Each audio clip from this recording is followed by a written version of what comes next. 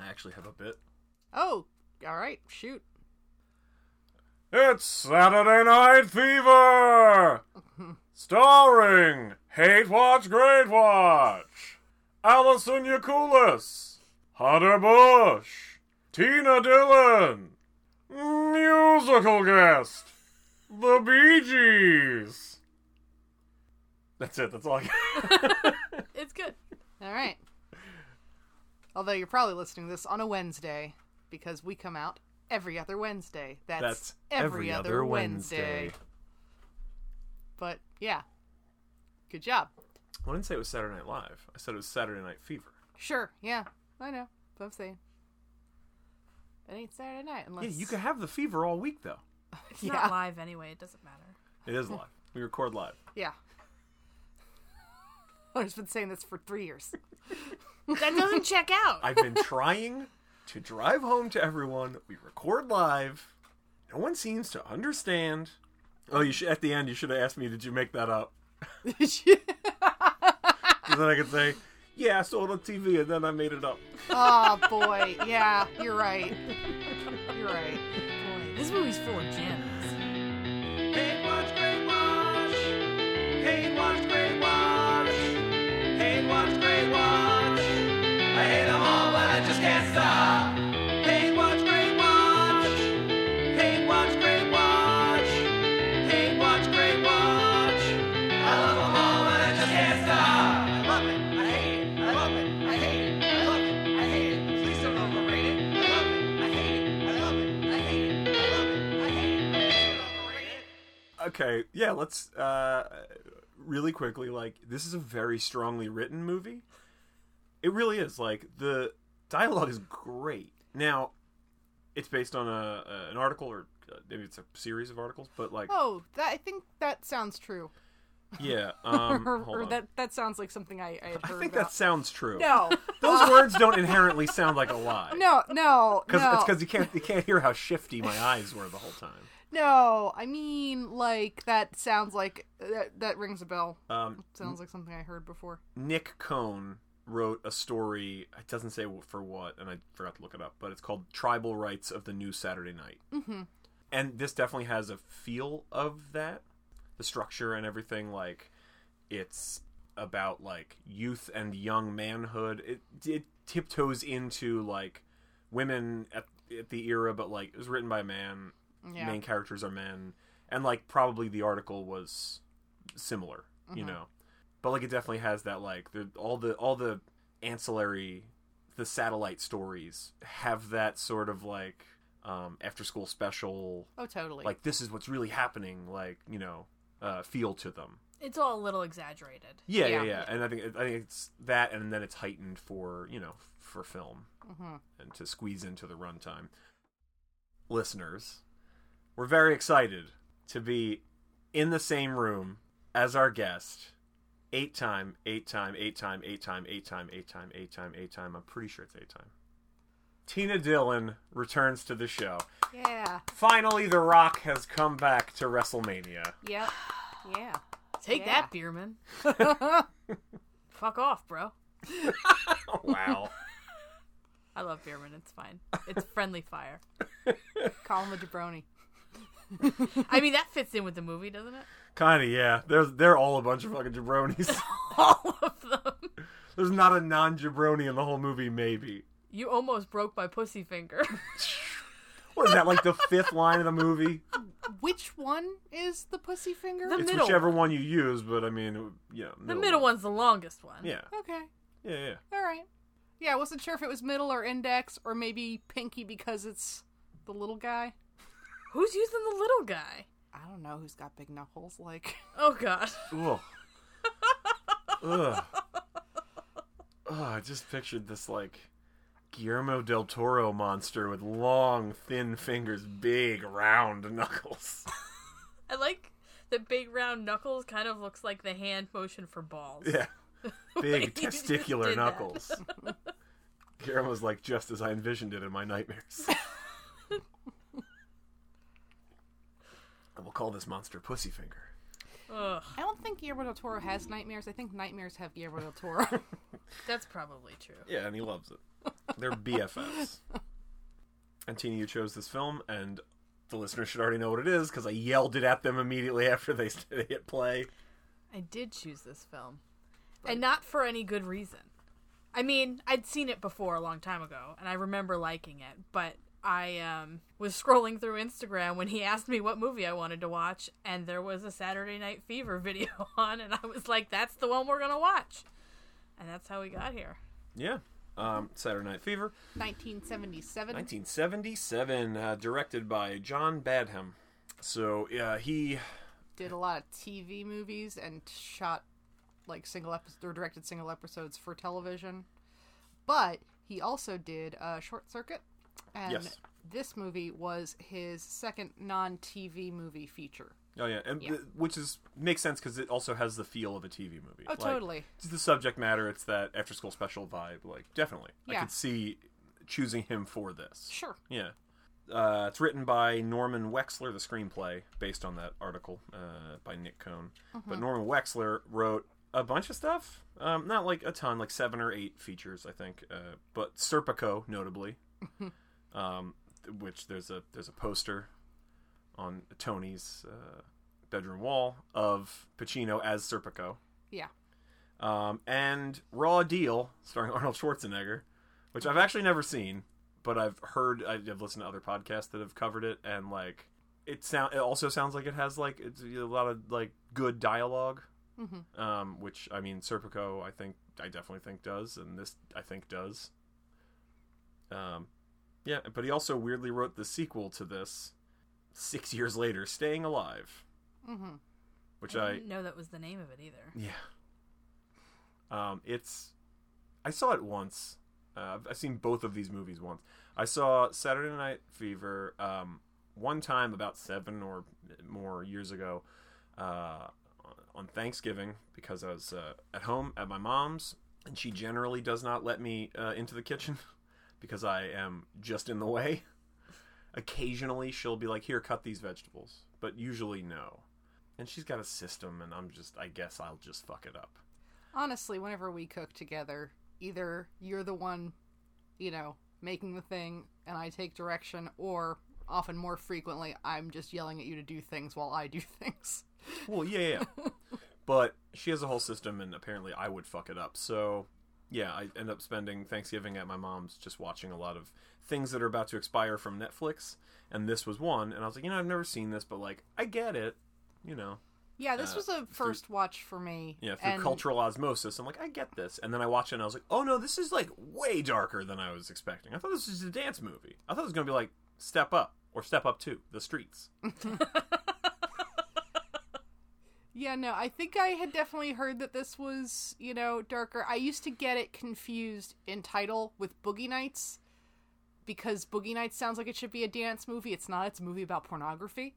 It's also about youth and young manhood. Yeah, And Mark yeah. Wahlberg. And I mean, like, they are approaching, some... And his penis. And his penis. Some similar concerns of young men. Yeah, similar era. Yeah. But, yeah, different movie. Yes. No Burt Reynolds in this. Yeah. Nobody's a big, bright, shining star in the mirror. I don't know, man. Travolta. No, yeah, he looks really good in this. But like not only that, he is really good in this. Yeah. It's he's just he's playing an Italian meatball. Right. Sure. I mean, He's playing a whole this is- meatball sub, and he's real good at it. But Yeah. like, he's really good in this. This is the most Travolta has ever been. It's wild, like, because it's like a shade less caricaturish than his Welcome Back, Kotter. What's his name on that? Oh, Fuck, my I'm God. blanking, I and I am should too. know this. Barbarino. Yeah, Barbarino, Vinny Barbarino. That's it. He's like a shade. Vinny Barbarino is like a shade more of a cartoon than Tony Manero, but like, it's not that dark a shade. It's like He literally is playing the character that Eddie Murphy talks about in his stand-up. yeah, Or the guy that sees Rocky and thinks he can, like, just kill people. yeah. Yeah, the Italian guy that sees Rocky and is like, oh, I'm basically Rocky. He's gonna fight people in the movie theater. Yeah. Yeah, that's the character. Yeah, boy. and like, but there's stuff in this. There's emotional. I swear to God, This sounds like bullshit. There's emotional choices that Travolta makes in this that really astounded me with how interesting they were. Oh, yeah, no. I mean, he ends up being, And not written choices. I mean, No. acting choices. no, where but I was just like, he wow. ends up feeling very real and very sensitive and very sympathetic in And a very way vulnerable. that, I wouldn't have gotten from how this character would be written or described, Yeah, yeah. Right. Well, he's very unlikable Yeah. overall, but Yeah, well- he manages to make you feel. Yeah, you kind of. him. He's part of a crew. There's 5 guys, and they all got names like Bobby and Joey and Double JJ J and whatever and whatever. Yeah, they But- don't even call him JJ. It's Double J, Double J. which confused me. Yeah. I don't know. Anybody else would call him JJ. I'm just saying. Maybe they already knew a JJ. So he's Double J? Yeah. Oh, boy. Listen, I had 2 friends named James. We didn't call either of them James. We called them each by their last name Yeah, sure. until the one stopped. We stopped socializing, and he moved away or went to college or whatever. And then we were just like, well, you got promoted to being called James now. Growing up, a couple of my friends they went to school with a couple Allisons, so only at, group hangouts or their birthday parties was I not the only Allison. We never reverted to just calling me by my last name, and nobody has until, recently it's been a thing that everybody does. Yeah, so I don't know. I think I had to grow into it, which is weird. You want me to call you Double J now? Double J. Double No, A. oh, God. Not even Double A. You can be. Oh, Yeah. boy. You can be whoever you want to be. Yeah. Ugh. Yeah, you could say the Y is silent. I support Allison Aculis. Oh, boy. you. Well, that's a thing now. Just Double A. Hey, welcome to Watch Great Watch. Just because you have a nickname where you chopped a letter off. Yeah. As was the style at the time. I know. J-Lo was doing it. We were all doing it. I remember the night that was a thing was we had gone to your mom's house for dinner. And Yeah. we were talking about J-Lo and your names. And, and who would you be? And you're like, I guess I'd be H-Bus. Yeah. Plus, you can say cool stuff like, ladies love to ride the H-Bus. I hate that. Or, suckers get thrown under the H-Bus. Oh my god. I said ladies ride the H-Bus to him, but I sat on it for 2 years. Until I had Wow. the right moment. She sat on the H-Bus for 2 years. She I think missed it's her been a bit stop. longer than that. She missed her stop. But no, I'm so proud not just of having that, but also the restraint to wait until the time Yeah. was right for that. You kept it in your pocket. I did. Yeah. Half the time I'm like, yeah, I'm going to use that later, and I forget about it completely. Well, yeah, I Yep. mean- Yeah. Comedy. I know, it's hard to be old and funny. Well, intentionally, yes. Yeah. Yeah.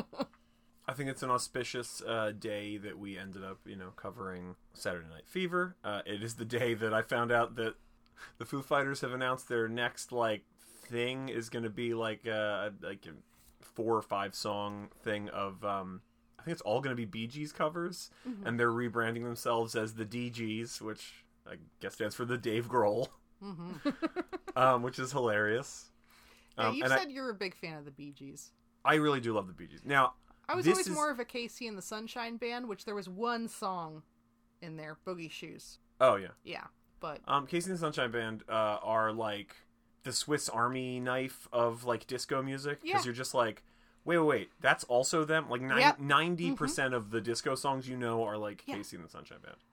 the Halloween mixes always want to use Boogeyman. That's Casey and the Sunshine Band. Yeah, that's great. It's a great song. Yeah. I always like the Bee Gees. This is I like it more now. I like the disco stuff more now, but I always like the early, I don't know what like the pop group Bee Gees stuff. Like literally my favorite Bee Gees song is I've Got to Get a Message to You. Yeah. After I saw that the Foo Fighters had announced this thing, and I couldn't find a list of what songs they decided to do or whatever, what covers they might be doing. I was just like, man, I really hope they cover that. And then I was like, I'm gonna listen to that again. Guess what? That song's fucking still amazing. That song's great. Yeah. I like that era Bee Gees more than disco Bee Gees, but I have grown into really liking the disco era Bee Gees. Oh yeah. Well, I mean, and they're a classic for that. Yeah, they define the Yeah, genre. yeah, I mean, partially because of this movie. Sure. Yeah. This movie is It's like a time capsule. it is, but it also helped codify the look and the sound of disco, especially as it was presented. I wasn't there, right. but stuff always comes off as maybe a little not quite, authentic or whatever, but the way disco was portrayed pretty much consistently after this point was this movie. Yeah. Yeah, I mean, it's also, it happens, well, the movie is made pretty late into the disco era. Yeah, 77. It's almost into the 80s. So it's made in 76, you gotta figure. Although, I mean, that happens even with, like, I early think it 2000s. was 77. It was made in 77. Well, I only say that because I know... It's possible. Apparently, John Travolta had to leave the set to go to his then-girlfriend's funeral. Oh, boy. Oh, yeah. And Diane Hyland? I think that's, yeah. I think that's her name. Diane, I think is right, but I don't remember the last I think name. it's Diane Hyland. Anyway, she died in 1977. Yeah, so... that's true. Yeah, no, I've read about this movie and stuff. Travolta has become a genre actor. He was a serious actor for a while, as you may or may not know, listeners. And he did some stuff that's like I think is great and is fun, and he's like Broken Arrow. John Woo's Broken Arrow is like I think a perfect movie, and I'll fucking fight you about it. God, and I love Broken Arrow so much, and the same goes for Face Off. Yeah, I think they're both like perfect movies for what they are. And he's, really fucking good in both of them. Doing different things. Totally different things. Yeah. Broken Arrow is a military thriller, so, like, that should be kind of whatever, but it's awesome. Yeah. It's really good. Yeah, because John Woo has a grudge against helicopters, and he decided to make a helicopter snuff film where he kills as many helicopters on screen as he can. There are a couple of helicopter crashes, and usually you get one. Fucking love John Woo. John Woo, open invitation to come on the podcast anytime. Yes. I will quit my job if your only availability is a day I am scheduled to work.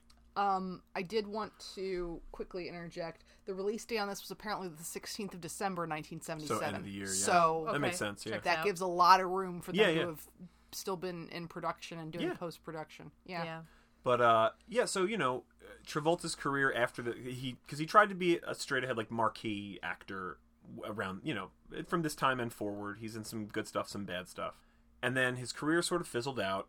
Quentin Tarantino famously revived it with Pulp Fiction. Mm-hmm. Then he's hung around kind of ever since, but he's gotten more and more, like, into genre stuff.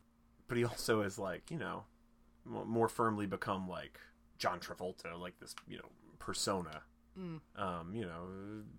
But like there's choices in this that are like really interesting, and as I said, like I've read things about this movie just talking about Travolta as an actor's legacy, and like a lot of people think that the death of his girlfriend, which was tragic, it was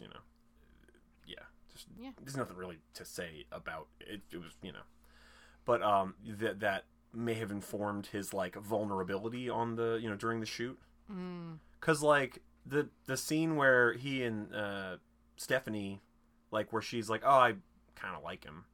Mm-hmm. He takes her to the bridge. He rattles off all his bridge trivia, and then she like kisses him on the cheek. Yeah. He like wells up. Yeah. Like I don't know what movie you would see that in. Yeah. Like he's been after this girl, trying to win her over. She's like, oh, I think I like you.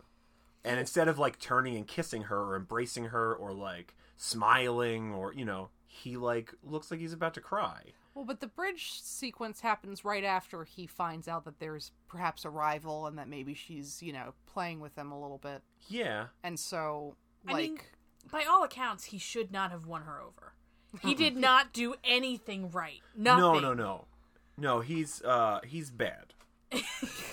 Tony is bad. He means well, but he is bad. Here's the thing, though, is that, like, she's also definitely got the feeling of putting on airs.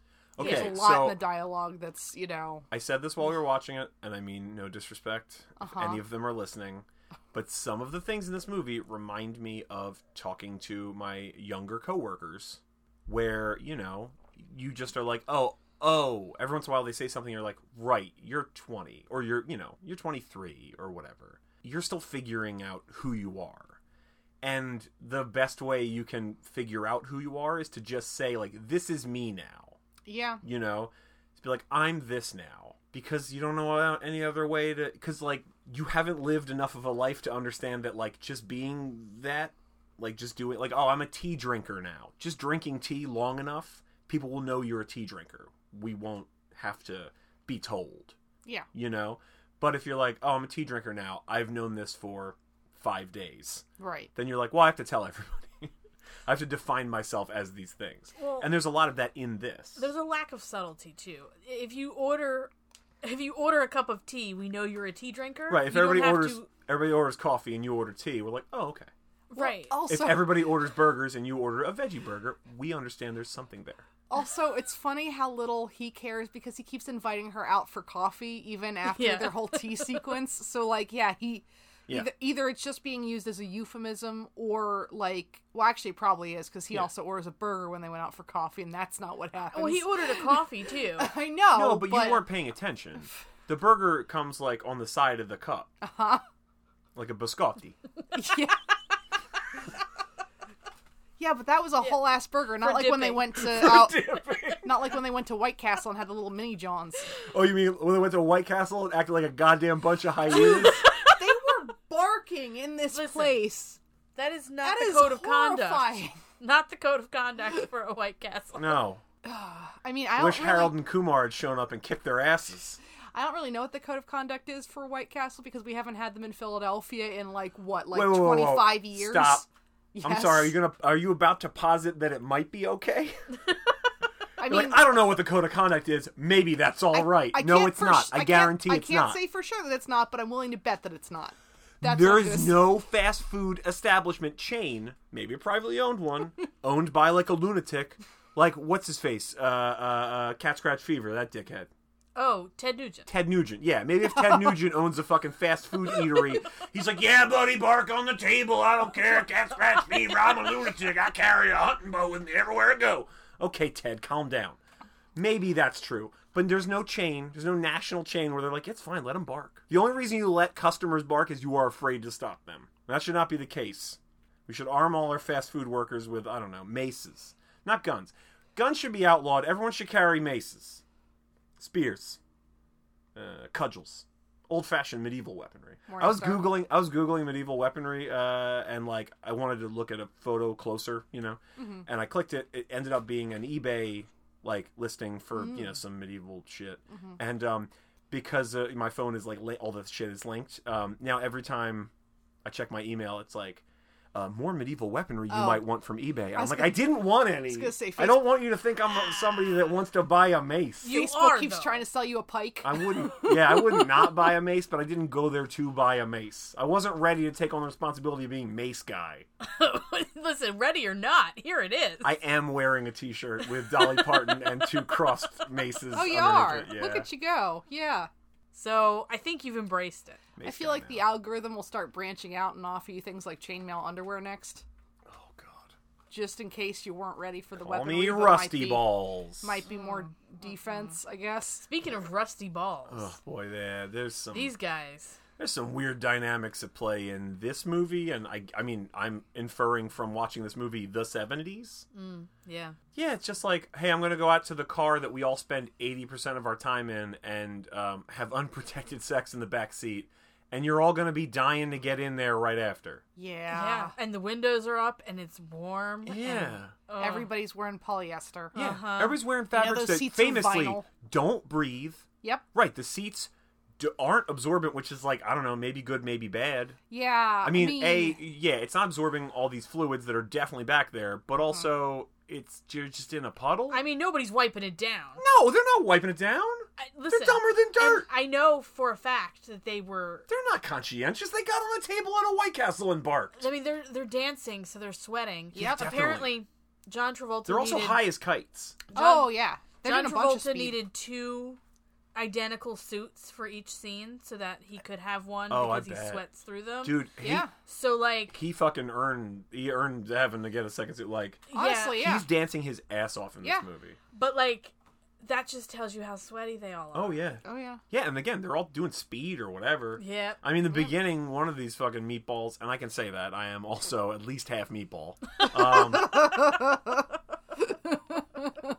I'm like a meatball sandwich made on a Kaiser roll, if you want to think of me as a food man. So, Oh, Man, gosh. food Yeah, man. that's pretty accurate. right? Yeah. Yeah. So, I'm a cuckoo-less with a side of Wiener Schnitzel, I guess. Okay. Yeah. I don't. wanna- I'm not interested in a side of Wiener Schnitzel. Honestly, You want the main course. I'm here for the knuckle. the cuckoo-less isn't better. Oh boy, Tina. Welcome back. Welcome back to the show. You're welcome. Finally, The Rock has come home.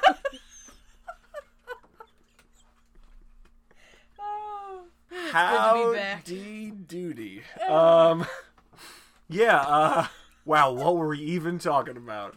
Nobody knows. The level of swamp ass Oh yeah, no, it's that yeah. every single person has. Oh in this yeah, in the movie. beginning, one of these guys is like straight up doing like a low key Hunter Thompson uppers, downers, screamers, leffers like thing when he's talking about what they're taking with them to the club that night. Mm-hmm. Because we got ups, we got downs, we got this, I got a little thing of vodka, you know, like whatever.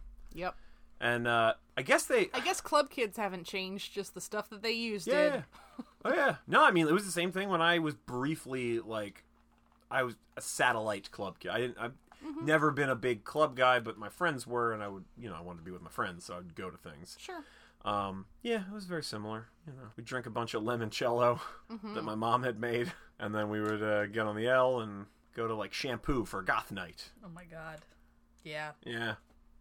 Or 80s night. R.I.P. Yeah, but yeah, I don't know. I guess I mean, Tony Travolta, he's like the leader, the de facto leader, kind of like they all look up to him. They all listen to what he says, basically. Yeah, well, because he's the popular dance boy. Yeah, I was wondering, is he supposed to be older than them? Maybe because he's 19. He says. I mean, actually, I did the math. He's actually 22 or 23 when he's filming it, but right. like, so not far off. Yeah, but he didn't look 19. Like, I mean, like I think part of that's like Bobby is a lot shorter than the other guys. Well, yeah, and yeah, stuff. Bobby's the only other one. That's the thing is, when the movie starts, you're like, maybe he's like the good one in the group. Yeah. Like the morally less reprehensible one, but he's not. And then you're like, you know, but Bobby is. Yeah. You know, to put it in Simpsons terms, you know, Todd, you're the quietly religious guy that goes insane. Like that's it's Bobby. accurate. Yeah. Yeah, Joey we don't really get a lot of. JJ's got like double J has got like which one is Joey and which one is Double J? Because Double J is the fucking like 1,000-yard steer like serial killer fucking looking guy. Oh, the one that's like, always playing with he fire. looks like a psychopath and is always playing with that lighter that he's got turned way the fuck up. Yeah, he looks like the Iceman. Yep. Because Yeah, then him. there's also Gus who gets beaten up. Oh, and Gus taken gets away. beaten up and he's out of the movie for a lot of it. Yeah. And then Joey's just like the other guy that's there. Yeah. Third Yeah. male lead of the group. Yeah. Yeah. He seems to be the one that's most into drugs, I guess. Yeah, I think he's the guy that always has drugs on Yeah. him. And then, I mean, I guess that would make Double J like the muscle, kind of. Yeah. Yeah. Ooh, boy. Yeah. Okay, so let's quickly run through the plot of the movie. I mean, it's light on plot. Yeah. It follows Tony, which is Travolta. He navigates life and work and dancing and love. He kind of just wants to, compete in this dance competition, and he starts off wanting to dance with this girl, Annette. They dated once. They went on a date, but he's not into it, and he knows she still is, but she's a good dancer, good enough that they would have a chance of winning. But he sees another girl who's a much better dancer, who he actually might be into. And that's Stephanie, and he's, dumps Annette as a partner, as a dance partner for Stephanie, and then starts dancing with Stephanie, starts falling for her, and then they compete in the big Saturday night dance. And along the way, there's a couple of trips to a bridge. I don't understand why this is a fun activity. Well, let's all get fucked up and go to a bridge, like... I mean, that sounds great. No, it's it a doesn't. bad idea. Well, yeah, it's a bad idea. I didn't say it was a good idea. It said it sounds like a good idea. Like if at the time when I would be like, hey, let's drink a bunch of limoncello and then go to Shampoo, my friends were like, let's do that, and then after Shampoo, we'll go to a bridge. I'd be like, yeah, I like bridges. No, nothing good happens around bridges. The first bridge scene where they things that happen around bridges. They trick Annette, like they make her think that they all jumped or fell. Yeah. They're all goofing around over the guardrail on, the support structure of the bridge. Oh, look over here, I'm walking in my big, stupid platform shoes. Yeah, they all have fucking heels on. Yeah. Yikes. I don't know. And then they're like, oh, I slipped. But there's like a lower walk that they drop down Yeah, on. there's a platform below. And when she gets out of the car and is, upset, they're like, "Can you dig it? I knew that you could." Very Travolta. Which was, era appropriate. Ugh. I don't know for sure if that scene was at all scripted. I read online that they wanted to get a natural response out of Annette. They wanted her to look terrified. So they at no point told her that there was a platform below the bridge. Oh boy. All So right. apparently her reaction Was real. and her yelling at them, "You fuckers," was also real. That's Okay. not in the script. Cool. So I don't know if that entire scene was left out of the script or if it was just them falling and her yelling at them. Yeah. Annette is Donna Pescow. She's done some stuff after this, but nothing that I was super keen on. I think she's really good in this. She is. It's hard to say if I just feel more for her as a character. Feel more, just because she keeps getting like the shit end of the stick. She really does. Yeah, well, she makes like every bad decision in the book, but like I think I like her performance better than also, Stephanie, which is Karen Lynn Gorney, who also Yeah.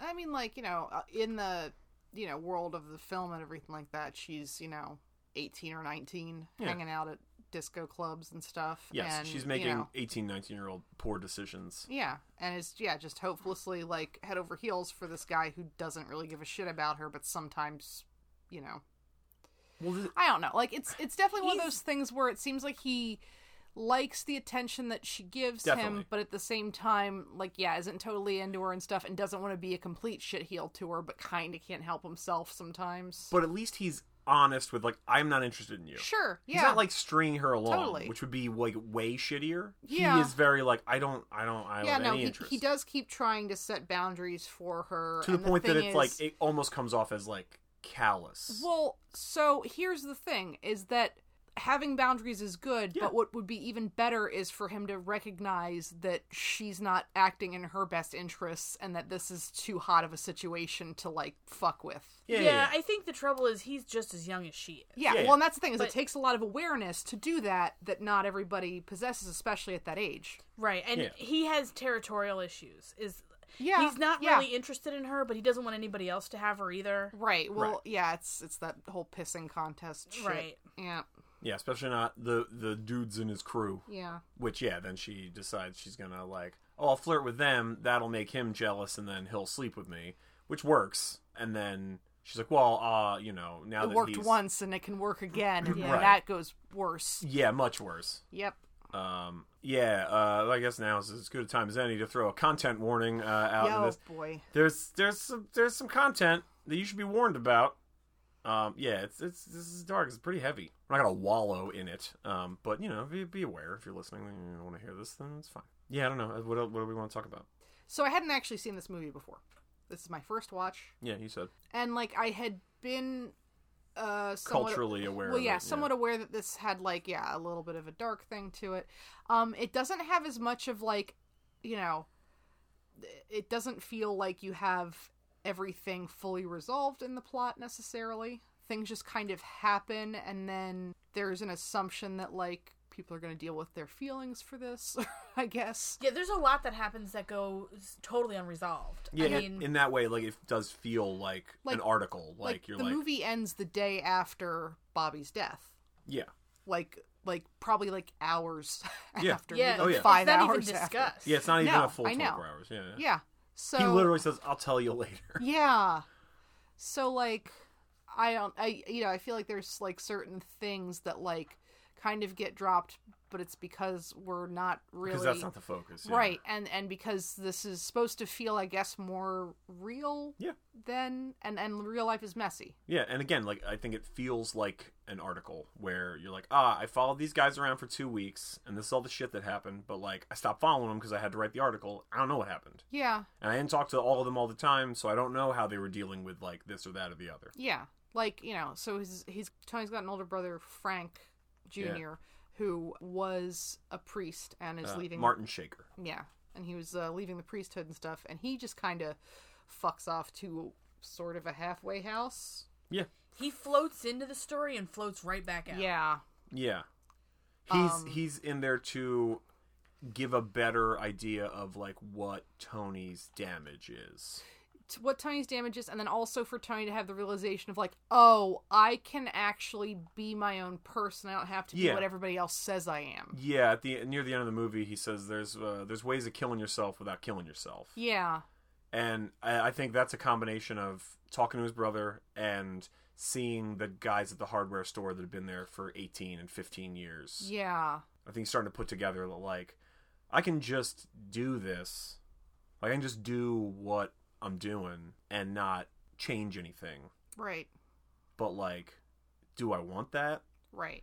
And he sees his brother. His brother is decided he didn't want to keep doing what he was doing, so now he's changing things. His brother, and also Stephanie's whole thing of, like, you know, well, like... Hers is a little murkier, for him especially. Sure. Like, but, like, you know, she at one point when they're out and stuff like that, she's like, well, you know, have you ever thought about going to college? Yeah. You know. Yeah, she's trying to push him to be like, hey, you know. Yeah. Like, have you ever wanted anything out? Like, kind of feeling out, like, what his whole deal is, I guess. Yeah. And he has, but he doesn't know what. Like, he's at least smart. Like, at one point he asks her, hey, you know, you use that word interesting a lot. I'm not going to do the Italian pastiche the whole time, but he's like, you know, you use that word interesting a lot, and, like, do you think I'm interesting, or do you think I'm intelligent, or what? And she's like, interesting, yeah. And she's like, intelligent, I don't know. Maybe? He's like, oh, that's great. And she's like, I mean, like, I don't know. I don't know you that well. You have an interesting, you know, you have a unique way of looking at things, putting things together. She's like, I don't know if that's necessarily intelligent. And, like, I mean, really, yeah, he's the marginally more inward-looking than his peers. Yeah. You know, he's at least smart enough to know that, like, dancing, the only thing that he likes, the only thing that gives him any kind of, like, joy is a finite thing. Yeah. Can't do it forever. Right. He's like, I want to find something else that I want to find something else that, you know, I get high on, that, you know, get that high from. And she's like what? And he's like, I don't know. Yeah. Yeah. Which is, like, definitely more introspection than any of his friends definitely have. Yeah, like, they just want to, you know, fight and fucking do drugs, and, you know, they'll be there forever. Right. Yeah. So, you know, that's why you're kind of watching it going, oh, maybe he's, like, the good one. I mean, like, I don't want to ascribe good or bad to these qualities, but just, like, he's the one that wants more than, you know, just whatever. Yeah. But, I mean, he's also the one we're following. Yeah. So, but also, like... we get to see all of, like, his, you know, bad moments as well as his good moments and have sympathy for them. I was going to say, but he also sucks. Yeah. He does suck. He does suck. In a lot of ways. Yeah. In a lot of ways that are just, like... Yeah, some of them, it's like, oh, it was the times, things, you know... things were more acceptable then, that, you know, than would be now, but also just stuff where you're like, no, it's just terrible. There's no excusing that behavior.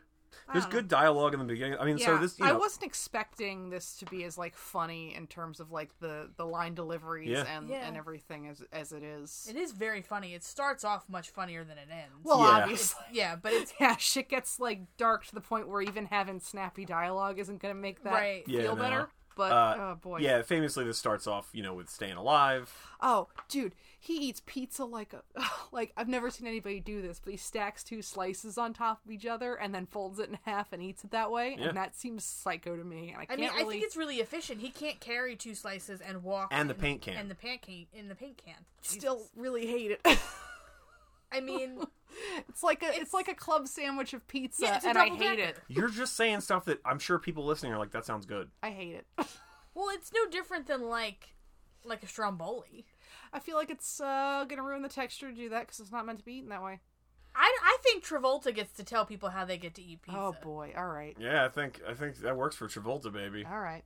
I mean, like, you know, I'm sure the person that proposed the Big Mac, they were like, I'm sorry, you're going to put a second burger on top of a burger? That's going to fuck up the whole texture. It's not meant to be eaten that way. And now here we are, millions and millions served. They added the special sauce, Hunter. That's what the difference is. You don't know. Maybe there was special sauce on that. On the pizza. Yeah. Maybe it was a Thousand Island pizza. Uh-huh. You don't know. I mean, there's definitely a lot of special sauce in this movie, but I hope it's not on the pizzas. It definitely the was. Iceman cometh.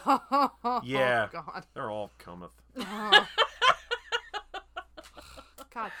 You even see John Travolta touch his crotch, I think, twice on screen. The one is while he's, like, walking around during this, and, like, he starts to follow the girl in the pink dress and turns back around and he adjusts himself a little bit. I mean, some of that's got to be the pants, though. Yeah, well, and then again when he wakes up the morning after and stuff where they do that pan up and stuff. He Yeah. like gets up and adjusts his crotch and then like is like Al Pacino. Yeah. I don't think I noticed either of those. Oh yeah. I mean, it doesn't surprise me, but I didn't notice it. Yeah, when he wakes up in bed, and I hilariously... didn't realize that the crotch watch wasn't a thing we were all doing. No, I wasn't God. on the... Welcome back to Crotch Watch I know, seriously. with Allison Akulis. Oh boy. Hate watch, crotch watch. He wakes I up. do. It's a hilarious pan up his body from his feet all the way up to find that he's just laying there with his eyes open, like with his Yeah. 1,000-yard stare of like. I was like, what are they trying to convey? He seemed here? hungover to It me. was for sure Yeah. the hungover face. Yeah. Yeah, for a second I was like, is this a what did I do last night face? Or and then No, it seemed just like a don't puke in the bed though. no, it was, and then he just like sits on the edge of the bed and adjusts his junk right into the camera. Yep. But there's really good dialogue in the beginning of this. So the Staying Alive, the famous Staying Alive sequence with him carrying a paint can is because he works at a hardware store. They're out of a specific shade of paint, so he goes like across town to another hardware store to buy the paint and then run it back and sell it to their customer. Mm-hmm. We don't know this, and it doesn't seem like there's any urgency because he stops to eat the double stack pizza and put $5 down payment on a shirt. And like chase two girls. Well, yeah. Yeah. He gives the guy $5. He's like, "You do layaways here?" And the guy's like, "Yeah, sure, whatever." He's like, "As long as it doesn't become a 2-year mortgage." And he's like, "Here's $5 on a blue shirt. I'll be back later, whatever." And he's like, "Well, don't you want your receipt?" And he's like, "I trust you." He's like, Don't trust me." Made me laugh really hard. And then he gets in there. His boss is like, "How much did he charge you?" And he's like, $8.50. $7.95. Sure. Yeah. The guy's like, "Oh, wait till he needs something." His boss, Yeah. And so then he goes over to the customer, and she's like, "I'm very upset with you. I've been waiting here like a half an hour." And he's like, "Well, all right, what I'm going to do for you? I'm going to drop $1 off. $10.50, $10.95 or whatever." And she's like, "Oh, okay, well, thanks." That's So- Travolta's mom. Oh, yeah, playing that? Yeah. Great. That's adorable. His sister is the one who served him pizza. Oh, Oh, no, boy. really? Uh-huh. That's even better. That's so fun. Yeah. And then we see him selling paint and brushes to this guy who says something about the color of his wife's ass. Oh, he said he's After doing these 2 rooms, I'm gonna paint my wife's ass purple. And he's like, "What color is it now?" He's like, "You asking me the color of my wife's ass?" He's like, "Yeah, you brought it up." Such a good And the guy just delivery. starts laughing and pats him on the shoulder. He's like, "Yeah, where are those brushes at?" Well, he says that it's striped with the stretch marks. Yeah, Yeah. he does say that. And then he's like, yeah. Oh boy. But like, yeah, it's just so fun. It's such a Yeah. funny slice of life. Well, I love that whole opening sequence anyway. It's great. Like, well, he's just got the cool guy down so Yeah. good. Like, not just the strut with the paint can, but then he comes Yeah. in and he's like swinging the ladder across the room, and Yeah, like he's, like, spinning everything's around got all everybody. this like swagger. Yeah, because the hardware store is very cramped. It's, they're fitting a lot of stuff into a very small space. So he's like, yes, back spinning around customers and around coworkers and stuff to get over there, and answering questions while he's walking and ducking and dodging people and all this. And yeah, it's very like confident. He's in his element. Yeah. He's got I don't know if I mentioned he's got a Rocky poster on his bedroom wall, which I was like, all right, It all checks out. respect. Yeah, he's got Al Pacino and Stallone posters on his wall. So, the Italians. Surprised he didn't have, I guess Goodfellas hadn't come out yet, so Scarface wouldn't be around Oh, for boy. another few years, so he couldn't be one of those assholes. He's like, "Yeah, I like Scarface. I'm going to base my whole life on it." Have you seen the end of it? Yeah, I don't really remember though. It's like, okay, good luck with that. That's what they call the moral of the. You know what? You'll figure it out. You can't get me started on Scarface because that's a whole new podcast. Yeah, I mean, we haven't done it. So, yeah, we'll do it at some point. I do like his. Is it his dad? No, it's his boss. Where he's like, he's trying to get not An advance. advance. There you go. He's trying to get an Because advance he usually gets paid on Mondays. And he's like, most other places they pay you, Friday and or Thursday. his boss is like, "Yeah, but those idiots, that get paid on Thursday or Friday, they're broke by Monday." He's like, "This way you get paid Monday, you got money all week. You got to think about the future, Tony." He's like, "Fuck the future." He's like, "You can't fuck the future. The future fucks you." Yeah, it's a good line. Which is, it's like, all right. And he was right. Turns out his boss true. was super right. Yeah, Future fucked Tony, but good. not his butt. No, future Tony fucked Tony. More than anything else. The dinner. They play Night sequences. Fever. They do. Yeah. Well, I mean, there's a ton. I mean, obviously, this is all Bee Gees, pretty much. Yeah, Yeah. almost the Prominently whole- Bee Gees, and it's great. Yeah, I think there's like 4 or 5 Bee It's Gees like songs. 6. Okay. Yeah, there's a lot. It's almost the whole soundtrack. Yeah. There's also A Cool and the Gang, Yeah. and a Casey and the Sunshine Band, and something else. Disco Duck. Disco Duck. Disco Duck is in there. Disco Inferno. There's a disco version of Night on Bald Mountain. Dude, yeah. Oh man. Yeah, they play Staying Alive, Night Fever, You Should Be Dancing, More Than a Woman, and How Deep Is Your Love. Definitely. They might even play more that I didn't write down, but those are the ones I wrote Yeah. down. Yeah. All Bee Gees, baby. And usually a couple of times because I guess it was expensive. Yeah, I mean, like they wrote these songs Oh. for the movie. Oh, okay. Then So yeah. they were like, "Hey, we're getting our, Yeah. getting our money's worth." Because yeah, they're fucking great. Night Fever they used twice. Yeah. More Than a Woman's a bunch, but that's because that's their like dance sequence song. Yeah. So they Yeah. were practicing to it. And yeah, they use "How And, Deep Is Your Love" like twice in the last like 8 minutes. Yeah. And the first time it's so weird. And then it makes more sense as the song that you end your movie on. Yeah. Because it's like, okay, sure. But like when he's just like riding the subway, dejected, like and aimless and kind of in shock because his friend has died, and he realizes how like awful and hollow everything is, and that he's also made it way worse. Yeah. Yeah. Then they're playing "How Deep Is Your Love," and it's like that doesn't fit. I mean, there's not like a song. There's not a Bee Gees song for that, really. No. Yeah. It's funny too because that whole like montage is very dramatic. Even the way that it's shot, Yeah. it has weird angles and weird cuts and like Yeah. It lots seems, of lens flares. It's like Yeah. very dramatic. yeah, and it's silent. He's not interacting with anybody. No, he's on a completely empty subway car because I think it's supposed to be like 3, 4 o'clock in the morning. Yeah, he's just riding subway cars, riding around. Yeah. But the music doesn't fit at all. No, it's a weird choice. Oh yeah, the dinner. You were starting to The talk about dinner's the dinner with his scene. family because Yeah. like there's this, but then also like anytime they're having dinner, it's a whole fucking to Yeah. do. Well, yeah. I mean, it's very spirited. Every dinner is spirited. Yeah, Yep. He doesn't. there's a have- lot of Italian nonsense at Yeah. this dinner table. Well, like he doesn't have a good relationship with his father. His No. father's currently unemployed, so I think like he himself is dealing with like some feelings about that, Yeah. but he's kind of taking it out on his family. Yeah, Yeah, well, also, Tony is contributing. They Yeah. mentioned that he, like, pays for the food or whatever. Yeah. So I think he's got issues about, like, Tony being the one who's paying the bills or Sure. buying the food. Yeah.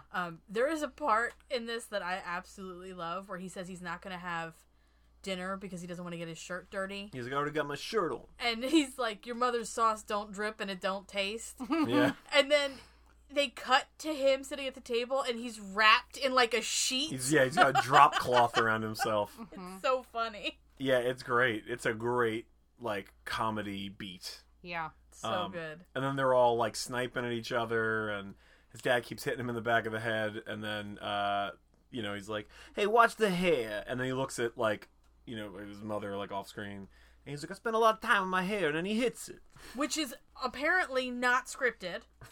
That was which totally is, improv. yeah, which is great. I said especially now if you look at Travolta's IMDb photo, and he is like Mr. Clean, Bald. smooth. Yeah. Yeah. His friends come to pick him up, and I don't remember who's driving, but whoever the fuck it is cannot drive and is horrifying. Like, I would not. Well, it's not that it cannot drive. It's Okay, it's like he doesn't give a single fuck about traffic laws. yeah, no. Yeah. I mean, he's just all over the place. Oh boy, Yeah, they're a bunch of hormonal immortals. Like they're gonna live forever. Nothing's gonna touch them. dude. I had friends that drove that bad. I only went with them the once, and then that was it. Right. But you're not Tony, Brooklyn. Yeah, sure. 1977 guy with nothing. Like Yeah, I know. It was the 70s, so everybody's got cocaine and feels invincible, and I get it. they're all teenagers. They all feel invincible. Like I didn't feel that invincible at 19. I mean, I'm not saying you did, but like clearly they do. Sure, yeah. Because what you're saying is like, I don't know why he still goes with them, because he doesn't see a problem. Yeah, I mean, everything they do in this is clear that they don't think there are any consequences for their actions. Yeah. They are clearly immortal. Yeah. There's nothing that they actually take any time to think about. No, It's he actually, just because all impulse. that's Bobby's whole pickle is him being like, oh, well, now my girlfriend's pregnant, so I guess there are consequences, and this sucks. Right. Well, and he's the only one who's really wrapped up in the consequences of his actions. Yeah, and they can't even address his issues. Yeah. Because they can't face the idea that there are consequences. Right. Like, Travolta's so wrapped up in his own thing that he can't even, like, talk to Bobby, you know? Yeah. And Bobby's like, well, I don't want to marry her, but she can't get an abortion because this is the 70s and she's Italian or whatever, and, you know. Yeah. And they're very religious. And he's like, so that can't happen. And he asks, you know, Father Frank Jr., which is what Travolta's mom calls him at one point. Tony's mom calls him at one point. Which I just like, Father Frank Jr. is just funny. He asks him, like, you think the Pope can give Pauline special dispensation to get an abortion? It's like, that's the grimmest shit I've ever heard. Yeah. And, like, you can tell, like, Father Frank Jr. is like, I don't think so, man. And then he's just like, I'm going. I can't be here anymore. Like, this is all depressing. Like, I'm leaving I'm leaving the church, and this is not where I want to be at. Yeah. Tony starts realizing that there are consequences. So we mentioned Gus, one of their running crew, gets beat up. He was carrying groceries, and apparently, like, he got jumped. Yeah, some guys walked past him, knocked his groceries down. He, called them some slurs. They beat him up. So now, the rest of the crew are going to go find them and beat them up as retaliation. They do spend a little bit of the movie just, like, kind of aimlessly wandering around, because they think it's this one specific gang. The Barracudas. Yeah. And so, like, there's a couple of, like, sequences of them, like, looking around for these guys. Yeah, trying to figure out where they hang. And they're also at least, like, thinking enough where they're like, we don't want to just be wailing on a couple of guys because that's pussy shit, basically. But we also don't want to, like, get up on also, there's too only many 4 of of them. us. Right, exactly. Right. Yeah, so they're trying to look for, like, that balance of a large enough group that it's not dishonorable, but a small enough group that they can win. Right. And what they end up doing is, like, they find out where they hang out at, the Barracuda Club, which is just like a garage. And they straight up drive their car into it. Well, that's Double J's doing, because he's a fucking madman. Yeah, and then they get out and they fight.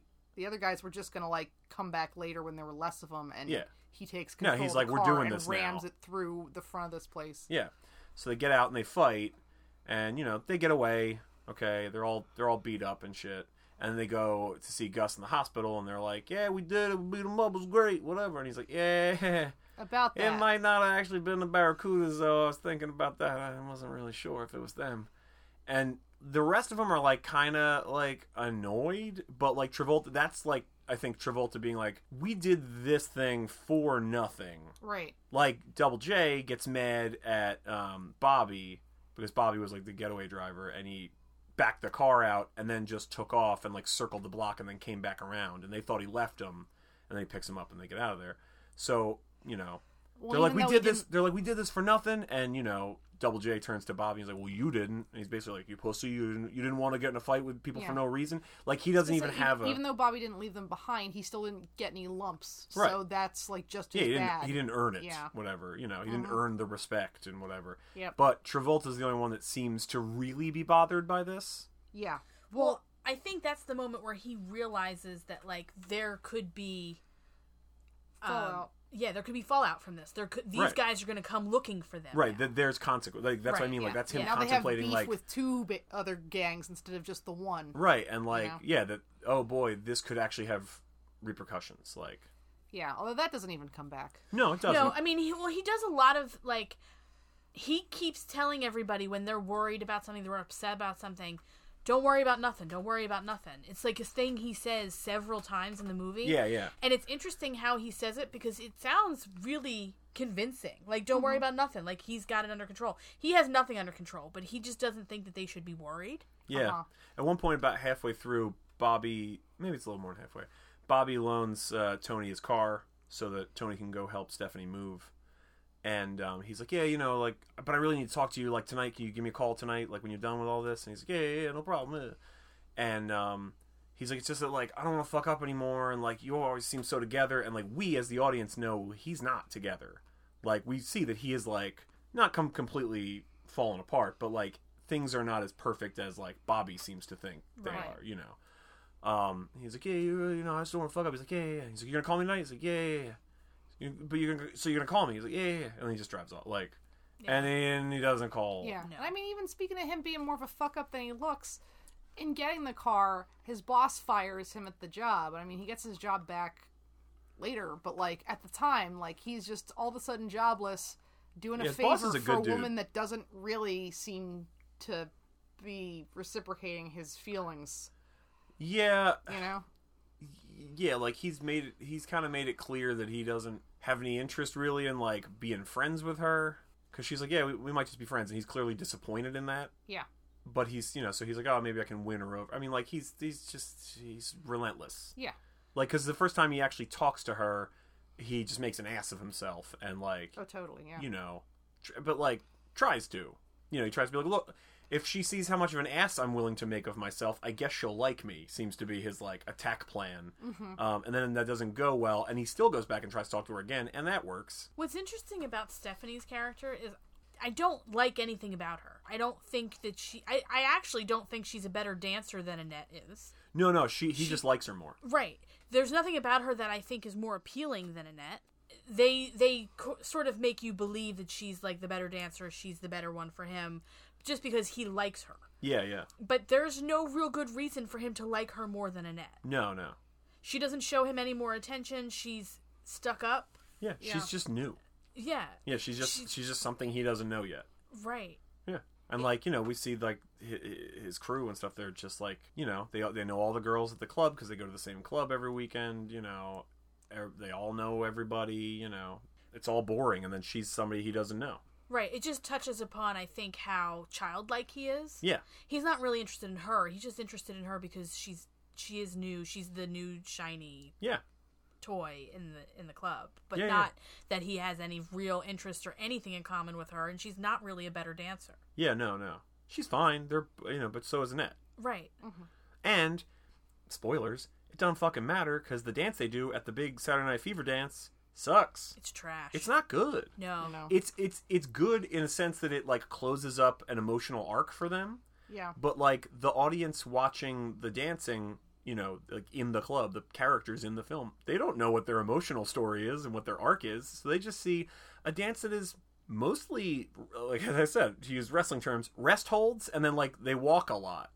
It's very mediocre. Right. Also, I mean, I guess we're supposed to see it differently because it's their first real kiss. Yeah. But, like, the whole club is just watching them kiss for a minute and a half or whatever. It's not that long, but, like, it feels that long. Yeah. Mm-hmm. And it probably feels even longer when it's not. They're like, I think they say that they're like the 14th couple. Yeah. So you've watched 13 other couples dance, and, like, we only got a snippet of the couple before them, but they're not bad. They're fine. They're doing more, like, athletic kind of stuff and, like, you know, like, hip bumps and that kind of stuff, and it's, like, fun and groovy and whatever. And then this, like, fucking basically, like, the disco version of, like, the slow dance at your prom. Yep. And then, you know, then it's followed up with it was a Hispanic couple who we noticed initially, I think they introduce the guy as Hector. And then I forget what they call him later, but it is not Hector. I think afterwards it was Juan. Yeah, like, it's not Hector. And I'm pretty sure, like, they didn't call him Hector, and that's what I was like, oh, it was I was like, oh, that's interesting that it was a dance we didn't even see one. Right, like a different Hispanic couple, because they made a point about them, like, being in the wrong neighborhood. Yeah, because there's a lot of Italian-Hispanic tension in this. So they made a point about that, so I was like, well, it's interesting that there was another Hispanic couple, and then they had those comments about this last couple. Right. And then I realized they come up to accept the trophy. It's definitely them. And it's definitely them. Yeah. And I was like, oh, weird, interesting. I don't remember what her name was the first time around. No, I think it's Maria the second time. Yeah. But yeah, it was just really weird. But, like, their dance was great. And, you know, Tony knows it. Like, he's even like, they're so fucking good. And they're like, nah, you got them beat. And he's like, no, but, like, look at them. They're so much better than us. And then when they come in second, and then, you know, Tony and Stephanie get first place, first prize, and he's like, we shouldn't have won. And he realizes, he's like, it's because of racism. And he's like, we're basically family. They're not going to give it to, the Spanish couple. So he, like, takes the trophy and the money from Stephanie and goes up to them and is like, here, I'm giving this to you. Congratulations. Mm-hmm. And then he's having, like, an existential crisis. Yeah. When you realize that they're both really, really, really dumb. Yeah, well, that's like really that's dumb. their first date, Yeah, man. the first date. So, as we said, he sees her at the dance studio. He goes there with Annette to practice. And he sees that she has, like, a studio adjacent to them. So he and Annette practice, whatever. He's like, all right, I'm done for the night. Like, why don't you go home? I'm going to stay here and talk to, the guy that runs the place. He's friends with him. And he's like, I'll see you later, Annette. And she leaves. And then he goes over and hits on Stephanie and, again, makes an ass of himself. Doesn't go anywhere. He comes back a week later, tries it again or whatever the next time she's in. And he eventually wears her down. It's where he's like, come on, go for coffee. And she's like, fine, whatever, Mm-hmm. And they go for coffee. They talk about Romeo and Juliet. He's like, yeah, I think I read that in high school. Yeah. Is that that Shakespeare guy? And she's like, no, the movie, the guy. And you're just like, okay, but, like, it's the same story. It doesn't matter. Yeah. And he goes, like, what I can't figure out is, like, why did he drink the poison so fast? Like, you could have, like, waited to do that. And it's like, oh, God. Well, and her response Well, is... that's the thing, is that's already dumb. Yeah. Right, but her response is so dumber. much dumber. She goes, that's how they drank poison then. Right. Fast. And it's, oh my God. It was it's the awful. style at the time. Yeah. Wild. Yeah. I was like, oh, they're both dumb as dirt. Because for a second, because like I said, I saw this once 7 years, better part of a decade ago, right? And I was like, oh, I know she's got like a secret because every time he's going to walk her home, she's like, no. I know she's got something. And I was like, I can't remember what it is. And I was like, is she like married? I was like, is she older? There's something there. I can't remember what it is. I was like, maybe she's older and married and is just like goes out on the weekends to dance and like flirt with guys. And I was like, maybe that's what it is. Like, something like that, maybe. And I couldn't remember all of it, right? And then when I was like, so she's like older, more cultured. She kind of just sees him as like a boy toy. I was like, that might be it. And then they go out to this, dinner, coffee date, and she's like, nah, that's just how they drank poison then. I was like, oh no, she's also dumb as dirt. Yeah, I think she is older than him. She's 20, I thought, unless that was a lie. She says something about... Well, because somebody had asked her at work, I didn't write down the name, but somebody was like, Yeah. what do 21-year-olds Joe Namath. think about Yeah. this? And Yeah, she's like, Joe well, I'm Namath. only 20. Okay, yeah. So, but I don't know if she actually is, or if she was just saying that to be quippy or whatever. Right, because like Joe Namath may or may not have ever spoken to her. Yeah, well, so the other thing is she's talking about Laurence Olivier, and it's like, oh, I can't believe you haven't heard of him and stuff. And, that's the but other like thing. her touchstone for who he He's is. Well, no, she knows he's a famous actor. Sure, yeah, but she but- doesn't know anything he's been in No. Except until for she the goes. Polaroid commercials. He's been in those Polaroid commercials, and then Tony's response is, "Oh yeah, so you think you could get like a camera from him at a discount?" Right. Like Yeah, man. they're just babies. Yeah. I feel like fucking Super Shredder watching this. They are babies. Well, what's even better is at that moment that she has no idea who Laurence Olivier is. Yeah. Because Exactly. she goes, oh, I didn't think about getting a camera from him or something like Yeah. that. Yeah, she's like, "Oh, that's a possibility. I should ask." Like, him." as if he sells Polaroids. Yeah. I mean, yeah. Oh boy, just so all that stuff. She again, is very much drinking tea because all the fancy ladies she works She with says drink tea. it's much more Refined. Refined. That's the word she Sure. uses. Yeah. They all drink tea with lemon. I love when he orders for. He's like, "Can I get some lemon Lemon with with some tea." tea over here and a burger and a coffee?" And I just love the idea of the fucking waitress being like, "All right, you fucking schmuck," and then just bringing him like a whole lemon cut in quarters with like some tea dusted on top of it. Like, that's what you ordered, dickhead. Just a glass of lemons. A With glass of lemons with a tea bag in a it. tea bag. Oh boy. Drink this, hun. It's very refined. Go back to busting my hump for you idiots. I mean, they actually seem like they were out at some place that's like, it's not like just a diner. It's got like, It seemed like a diner to me. because it actually had like, like a decent seating area. Oh, and that's shit, and true. didn't Somebody really have did come up and booths or take plates anything. away. That Yeah. Maybe. Maybe she's just like a hostess. I don't know. Yeah. I don't know. Now, I mean, the other date was at White Castle, so that's Yeah, which again did different not go atmosphere. well. Oh, we were talking a little bit about his family life. He gets a $2.50 raise and he's thrilled. And his boss, His boss feels so bad that he's so happy to get $250 that he's like, "Fine, I'll give you $3." And he's like, "Thank you so much. That means so much to me. Like you know." He's like, "You know, you don't even want to look at the." He's like, "Nah, I'm just like, you gave me a raise. That means so much to me. Thank you." He's like, "Fine, I'll give you more." So he ends up going up to $4 raise. Yeah. And when he goes home and tells his dad's like, $4, that's nothing. He's like, "It's more than you make down at the unemployment office." And this is like, I was like, this is kind of like heartbreaking. There's 2 really heartbreaking moments in this. 3, if you count Travolta like just tearing up when she like kisses him. Yeah. Which is like kind of heartbreaking. Like it's all very like, wow, that's sad. Right. Is when he tells his dad, he's like, "There's only 2 times. You know how many times in my life people told me I was good? Twice. 2 times." He's like, "Once was this raise, and the other is Saturday night when I dance." And you're just like, fuck. He's like, "You never fucking said it, you asshole." And he walks off. Yeah. And I was just like, Jesus Christ. Did you know a $4 raise in 1977 would be about $16 now? Hell yeah. Good for you, Well, Tony. I got the impression that it was $4 to his check, not $4 an hour. Okay. Yeah, well, so maybe.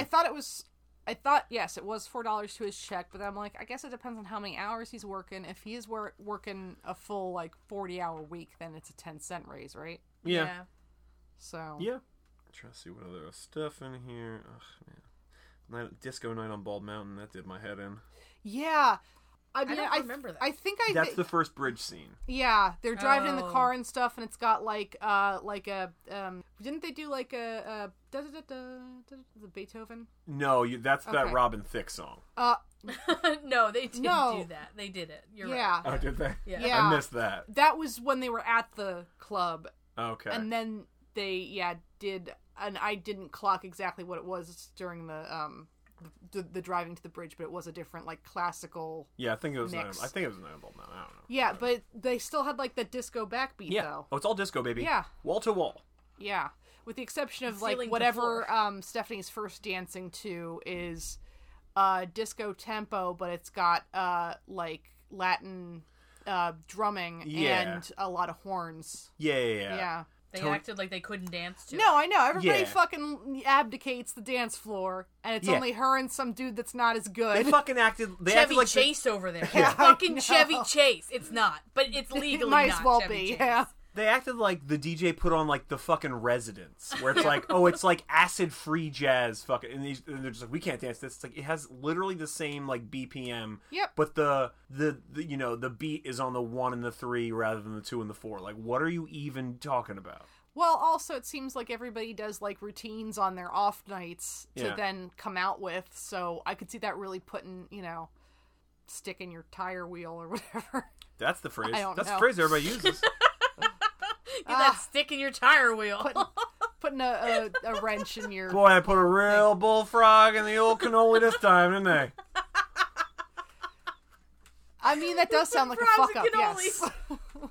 Stick tire people. Stick tire people. I couldn't think of a euphemism for fucking stuff up. The old frog and the cannoli. Sure. But no, I mean, like, if you got shit playing and they're not playing your jam or whatever the 77 era version of your jam is. I don't Hustle. know. It was your hustle. Yeah. Maybe. I don't Yeah. know. Your bag. Your Yeah, bag, yeah. baby. Yeah, if it wasn't your bag, then what are you going to do about it? You just got to wait until something better comes on. Right, that you right, actually but- have moves to. Right, but he didn't do that. He went up and complained to the Monty. yeah, the Monty DJ. the DJ, who is great, who's just like, "What's the matter, baby?" There's also wasn't there a sequence I think with him and Annette and stuff where they were specifically doing pauses in the song Yeah. where like the first one I'm like, oh, they just stopped, that's weird, and I'm like, oh no, they're actually like waiting for the thing to come back and then they're gonna move and Yeah, they're waiting for Skrillex to drop No. that bass. I mean, kinda, but again, the 77 version of that. Yeah, I don't Yeah. know. I don't know what the 77 version of Skrillex was. I think it was The Residents. It was not. I don't know. I said Tony borrows Bobby's car to help move Stephanie across the bridge. Mm-hmm. It's when he finds out that. My note says she's divorced ? But it's that she was just dating a guy, or maybe not dating him. It's kind of unclear. I think she was sleeping with a guy from work, and they were sort of seeing each other. But he's very cool. Like, he's very, like, swingery, where he's like he meets, she's like, this is Tony, he's a friend. He's like, hey, what, Russ McGorkin, or whatever. He's like, status undetermined. And he's very, like, he's like, I don't know what her deal is. I don't know what the deal is right now, but, it's cool, baby. It's all cool. Yeah, well, he's like, can I get you wine? He's actually older and seems to know who the fuck he is. Well, that's the thing. That makes you seem a lot cooler. I think he is to her who she's trying to be to Tony, right? Like, yeah, she's trying to come off as more worldly and experienced, and like, oh, I met all these famous people, and isn't that impressive? But the thing is, too, and like, he's too unhooked from culture to be impressed by these names that she's dropping. But also, she hasn't entirely put in like the time. No. To, to have like experience and an opinion about any of these things, so she's just throwing it out because she thinks it might be impressive. Right. Yeah, but I think she's trying to be... I think you're right. I think she's trying to be to him what this man is to her. Except that she doesn't have the experience to do that. Right, except this guy's not trying. Yeah. No, he just is. Right, he's older. Her. Yeah, definitely. Yeah. Oh, yeah, she's 20. She works in his office. He's like, oh, I can show you how to work the copier, and like maybe we'll sleep together. Right, and so she feels like she has to sleep with him to be able to get where she wants to be. Right. Her, like, thing with Tony's basically the same thing as the other really heartbreaking fucking thing in this movie. When Annette comes up to him outside the dance studio and she's just got condoms now. Yeah.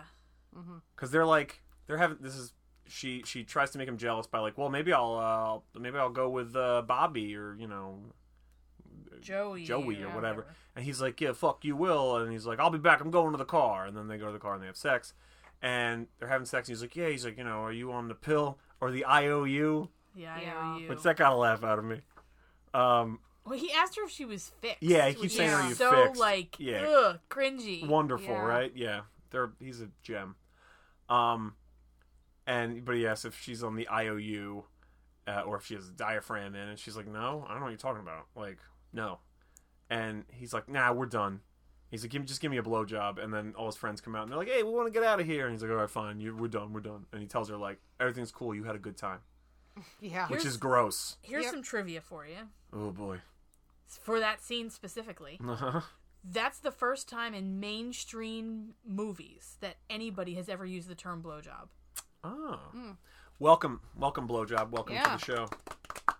Golf claps for blowjob. Golf claps for the blowjob. Dude, they say cunt a lot. Talk about the Bee Gees. Oh! Yeah. All right, sorry. Yeah, they do say the C word a lot. Yeah.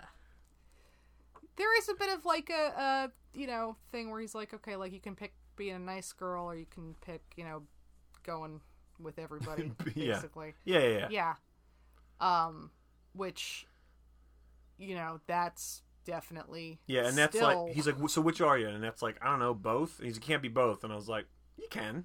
Well, right. It's the 70s. Well, I his understand. whole life is black and white. Not even just the 70s, but also that, like, that's not how gender politics works. Yeah. Well, yeah. Sure. I mean, they're not woke enough for that in any possible realm. But, like... He was like, I'm awake. What are you talking about? Yeah. Pasta gabagoo. I think one of the most heartbreaking scenes, personally, was after she gets basically gang raped by all his friends. Yeah. I mean, like, that's not even heartbreaking. Like, the whole thing is just, like... It happens crushing. really quickly, but afterwards, she's like... The finale of this movie is just, like, incredibly dark. She's very broken, sitting in the backseat of the car. Yeah. And Tony turns to her, and she looks at him like she's looking for him to be sympathetic towards her or anything. Yeah. And he says to her, well, now you're just a cunt. Yep. Mm-hmm. He's like, you happy now? Right. And it's so awful. Yeah, it's terrible. 'Cause he's hurt, and he wants to hurt her, because he's a fucking baby. Right. Yep. Even though he doesn't want to be with her. Right. But as we said, he doesn't want her to be with anybody else. Right. Yep. Or at least not his friends. Yeah. Also, I am surprised by the scene where he, like, tries to rape Stephanie. Yeah. It feels really out of character, even though he's not really a great guy. No. But he doesn't feel like a rapist either. I mean, I feel like we do get enough of him earlier ascribing to the whole thing of, like, sex is a, like, what's the word I'm looking for? Like a statement of masculinity and of, you know, like a way of, you know, having status in that way.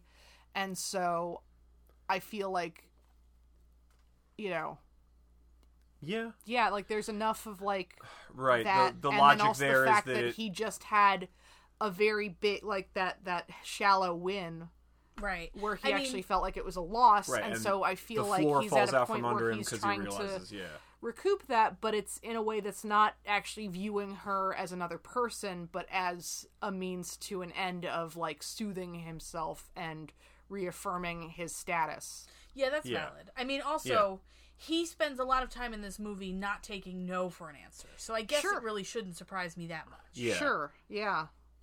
He's relentless with all women. Yeah. Even, like, there's that moment... he's relentless with everybody. That woman's walking down the street, and he, like, follows her and then stands in front of her, and she keeps trying to get around him, and he won't let her go. Yeah. Right. Which is real cringy now. I mean, it probably was cringy to women then, Yeah. but it's cringy all around now. Yeah. It's like... Oh yeah, no, the sexual politics in this are a mess. Yeah.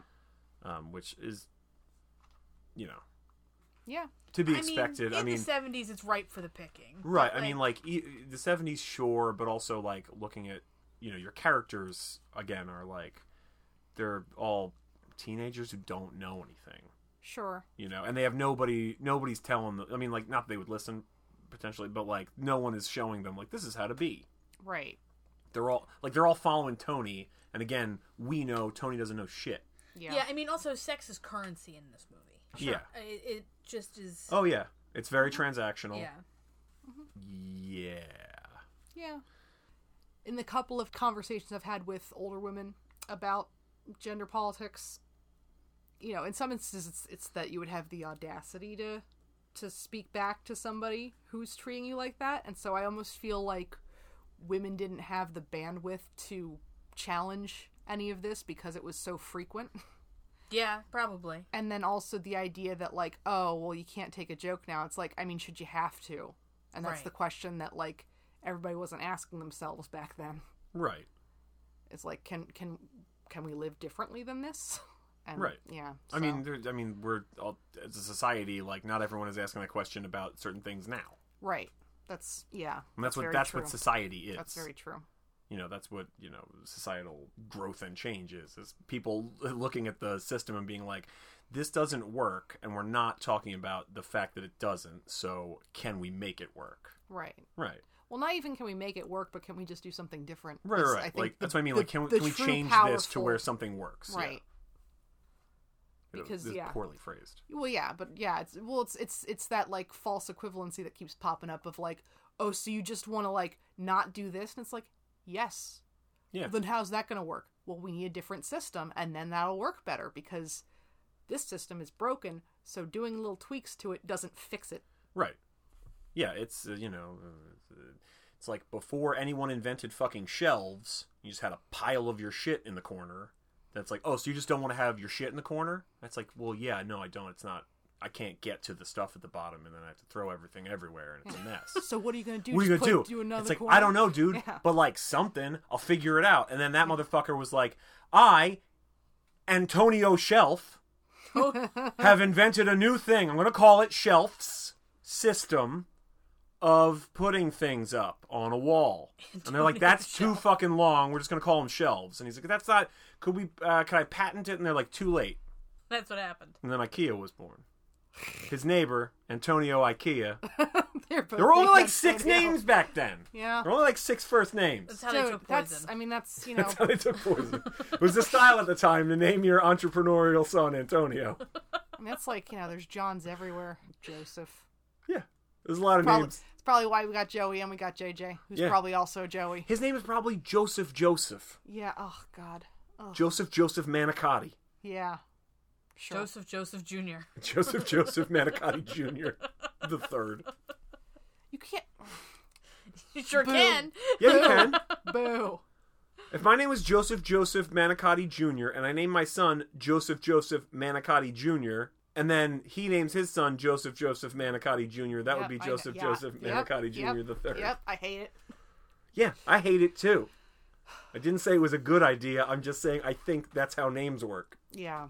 Jermaine Dupri named his son Your Majesty. No, it's not Jermaine Dupri. Wait, isn't it? It is not. Who is it? It is Jermaine Jackson. Oh, it's Jermaine Jackson? Okay. Yes, sir. You're like, that makes it a little more sense to me. I guess. Well, and it was because Michael Jackson named his son Prince. Uh-huh. Yeah. And Jermaine was upset. Oh. So Jermaine named his son Your Majesty. Oh, boy. That's even crazier From pettiness. Yeah, Yeah. that's even crazier than Boy. what I thought it was. Yeah, no, that's it. I mean, I'm 99% sure that's the story. Oh, Boy. boy. Well, if it's not, you can write into the podcast at Hey Watch Great Watch. It's WRITEHWGW@gmail.com. Santina was wrong. Yeah, school me on it if Or I'm wrong. Yeah. Tina was right or Tina was wrong. Please email. But don't do that to Jermaine Dupri. Yeah, no, I sincerely, I think I have thought for years that it was Jermaine Dupri. It's fucking... What? This is a weird show. Like this episode in particular is gonna be weird. I mean, well, I'm back. Yeah, that's true. And they're all weird. Yeah, well, yeah. Like, man, we were definitely doing some echoes of Fear. Okay, not listen. the movie Echoes of Fear, but echoes of our episode Fear. Well, that's just because of the knuckles. It's because of the knuckles and because of the roller coaster. Yeah. So I was actually talking about that recently because I realized that in listening to myself on the podcast, I am a different shade of person than I thought I was.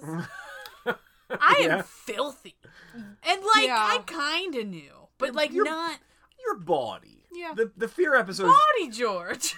Body George. Liar George. I love that George. George. Yeah. Oh, boy. Yeah. I would say, like, I mean, Fear is the filthiest you've And I think ever there were been, lots maybe. of cuts in Oh, Fear. Yeah, Yes. I cut some stuff. Yeah, because, like, Yeah, there is a I had a lot to significant drink, and- dark catalog. yeah. Yeah. Hey, Watch Great Watch. After Dark. Yeah. That's the So, like- OnlyFans you gotta sign up for. Yeah, I guess it's there for... Yeah, in order to get that, you gotta sign up for our OnlyFans. Yeah, you get, all right, pluses and minuses. Pluses, you get a lot of real filthy Tina. Minuses, you get a lot of real filthy Pat. Oh, yeah, that's true. God, because also Cobra got banned. Cobra. Oh, boy. Asshole. I would, That's a I great would posit episode. that he was drunker than you. Yeah, Oh, yeah, he yeah. sure was. We but really tied one on that day. yeah, that was a good episode though. So, the only thing in my notes that I feel like we didn't really talk enough about that I wanted to mention is I found it really weird when Stephanie and Tony are sitting under the bridge after, his whole, like, who the fuck was that guy thing.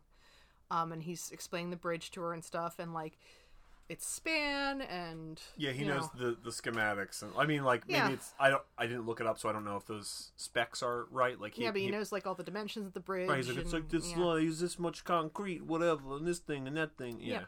And then he talks about a guy died while they were making it, and is encased in the concrete because he fell when they were pouring it.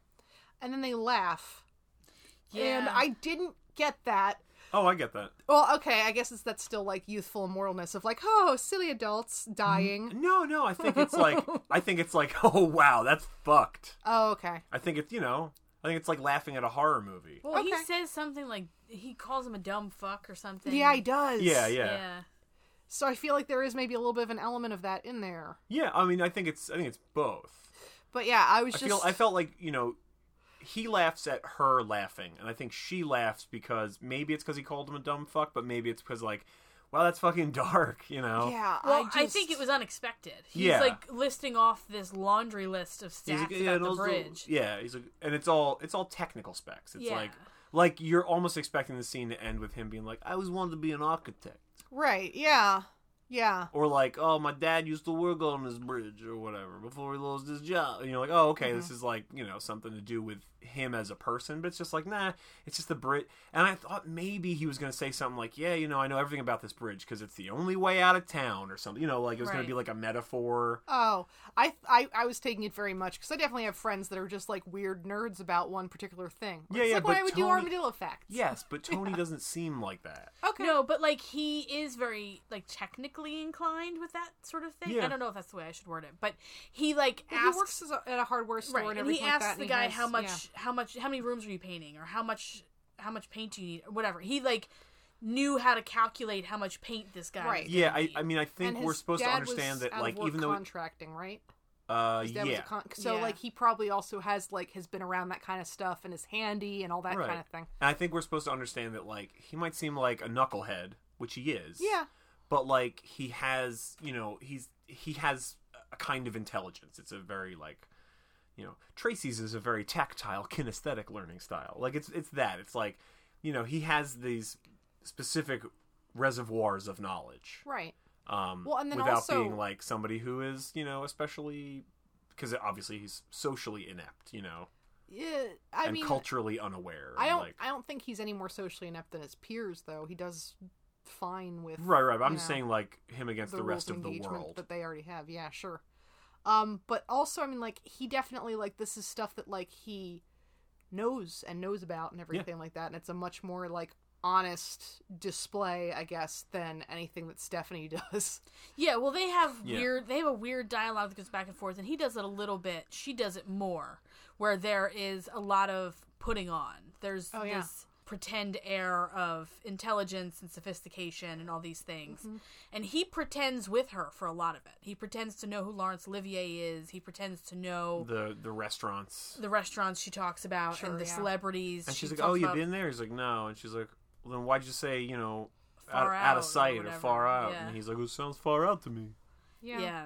So, I mean, they both do a lot of pretending, but it is a moment where he's really genuine, and he seems to really, I mean, we didn't check the facts, but it sounds like he knew really what he was talking about. Yeah, I mean, like, I friends that have traveled around, and I've been to this many like different places or whatever, and I'm like, right, but like, what did you get from that? Like, and then I have friends who are like, oh, I've only been to like one other country, but like I had this amazing experience, and they're like, oh, I learned all about the culture and like, this thing and that thing and like the way this is and like their food and whatever. And you're like, oh, it's really interesting. Like, you clearly got a lot out of this one place. Right. Whereas like, oh, I've been to 45 places. And it's like, okay, can you tell me anything about any of them? It's like, I've been to them. It's like, okay. Yeah. It's like people have different goals. Yeah. And get different things out of it. Yeah. It kind of feels like that where, she's like, oh, I talked to this famous person or whatever. It's like, okay. Yeah, I mean, I feel like how does that matter? The bridge is almost a character in this story. Like we do see it a lot, actually. Yeah, I mean, we see it a lot. Yeah. It's a murderer. Yes, it is I know. A murderer. Yeah, it has killed and it will kill again. But it hang the bridge. I call for the bridge to be put to death. I think in some ways it is sort of symbolic of this way out. This way out of... Yeah, I really thought watching that scene that he was going to have dialogue to that effect. Like, is that what we open on? We open on the bridge, yeah. Okay. Yeah. It's a real shaky shot. It is, yeah. I said, made fun helicopter of it. She made shot. fun of I it. didn't make fun of it. It is kind of interesting because... What she said exactly was, boy, this helicopter shot's really shaky. No wonder John Woo wants to kill all helicopters. Yeah, that's true. Word for word. I was there. No, allegedly, John Woo saw this film in theaters and it made him motion sick, and he got furious. It looked like it was kind of windy, and a lot of other helicopter shots that I've seen have either been, I guess, on better conditions for it, or conditions have used... and different cameras. Right. And I mean, even the drones and stuff, I think, use like some kind of gyroscopic. Yes. Oh, yeah. Mounts. Drone cameras now are much more advanced than like film cameras were around the time. Sure. And also, just as a byproduct of, if you're zoomed in rather than like zoomed out, it looks a lot shakier. Yeah, shakier and grainier and noisier. Yeah. So, Yeah. like, depending on how close they actually were, so if it was windy and they didn't want to get super close to the bridge for, like, safety reasons, or maybe they couldn't legally, or, you know, Yeah, whatever. because airspace concerns and Right, stuff. then- 'Cause in then case the maybe- helicopter crashes, you don't want it to crash on the bridge. Right, and John Woo's like, I want it. I want it. Well, the other thing is like, there's a scene where he's moving Yes. Stephanie's stuff. That's the opening of Taxi. It's the opening of Taxi, right? And there are several taxis in that scene. Well, of course, it's New York. But he's moving her out Rieger! of where she was, and she's moving into a better neighborhood or a Yeah. better apartment. Well, and she's they're- moving to Manhattan from Brooklyn, I think, is the big deal. Yeah, about but that. they're going over Yeah, the it's like bridge. the city proper. Like, Yeah, fancy pants adult city. Yeah. Right, everything that is related to becoming an adult, becoming more of yourself, growing, is sort of, it all ties into this bridge. Yeah. So, She's only got a twin mattress, though. was it a twin? Yeah, right? Fit right on the car. Yeah, it's I just tied to guess, the top of yeah. that I didn't sedan. think about it. I mean, it's a caddy or whatever that they're driving around in, but it's not Yeah. big. No. Yeah, I hadn't really thought about that. I'm just saying, it didn't look like a big girl bed, is all I'm saying. No. I mean, it is what it is. Times are tough. Yeah. Apartments are small. Yeah, Sure. that's, you know what? New yeah, York New real York real estate. estate, I know. Yeah. 1977. Yep. Well, she had two mattresses, or was it a mattress and a box? Probably a mattress and box spring. Yeah. Either way. She had two mattresses, but she sleeps underneath them. She makes them like a pyramid above her. She Yeah, sleeps there on you the go. floor. The fort. Yeah, because she heard it was more sophisticated. Refined. It's Yeah. more refined if you sleep under a pyramid. I read that. Michael Jackson said that. Homer Simpson sleeps nude in an oxygen tent to preserve his sexual powers. Hey, that's a half-truth. Hey, so speaking of Michael Jackson, Oh, no. um, What have I done? here we are. You know, I just watched a whole thing about Deborah Rowe, Oh, yeah. the woman that he was married to. That whole story's wild. Oh. Dude, But that, I would argue there's not a Michael Jackson story that is not incredibly wild. that's true. Yeah. Like, I think everything that happened to and involving that man in his life is, like, unicorn level Oh, sure. Yeah. Yeah.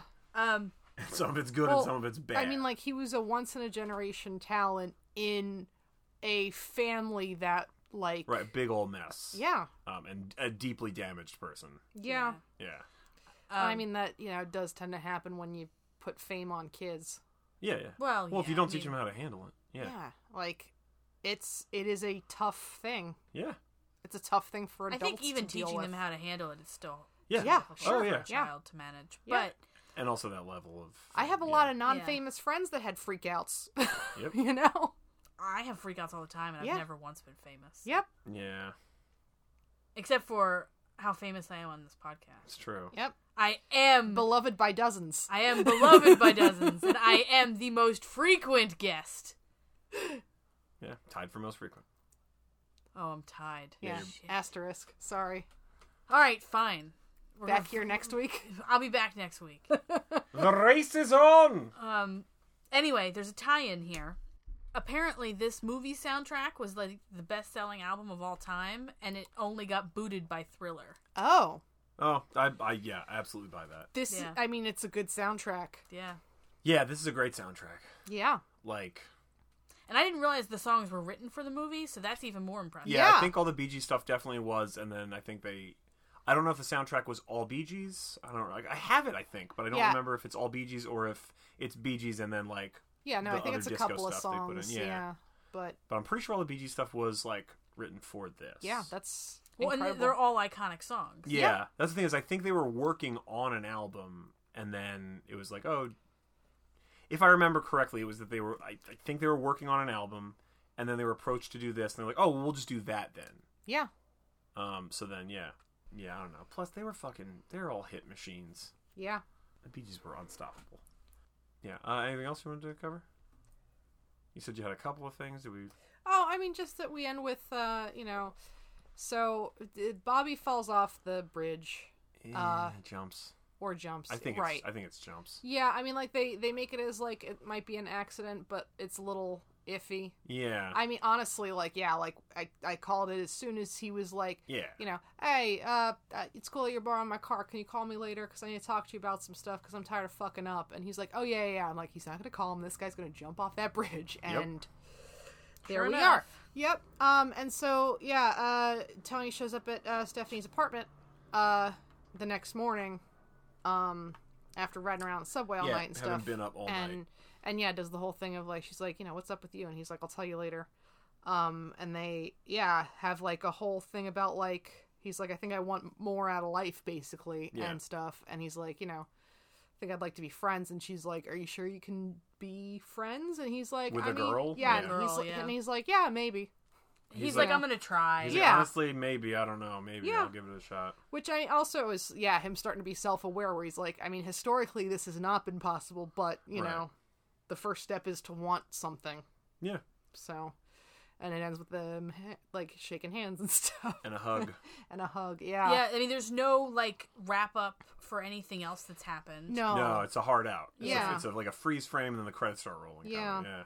Yeah, we didn't really get into, like, his brother and stuff, but I mentioned that, like, his brother's a priest, and he's leaving the priesthood. We definitely did. Yeah. And then he just kind of disappears from the he movie. disappears out of the movie and stuff, but, like, that was kind of a big deal for a minute, and there's, like, a whole thing of, like, oh, like, you know, my parents are pissed off about it because this gave us status, and now that's going away.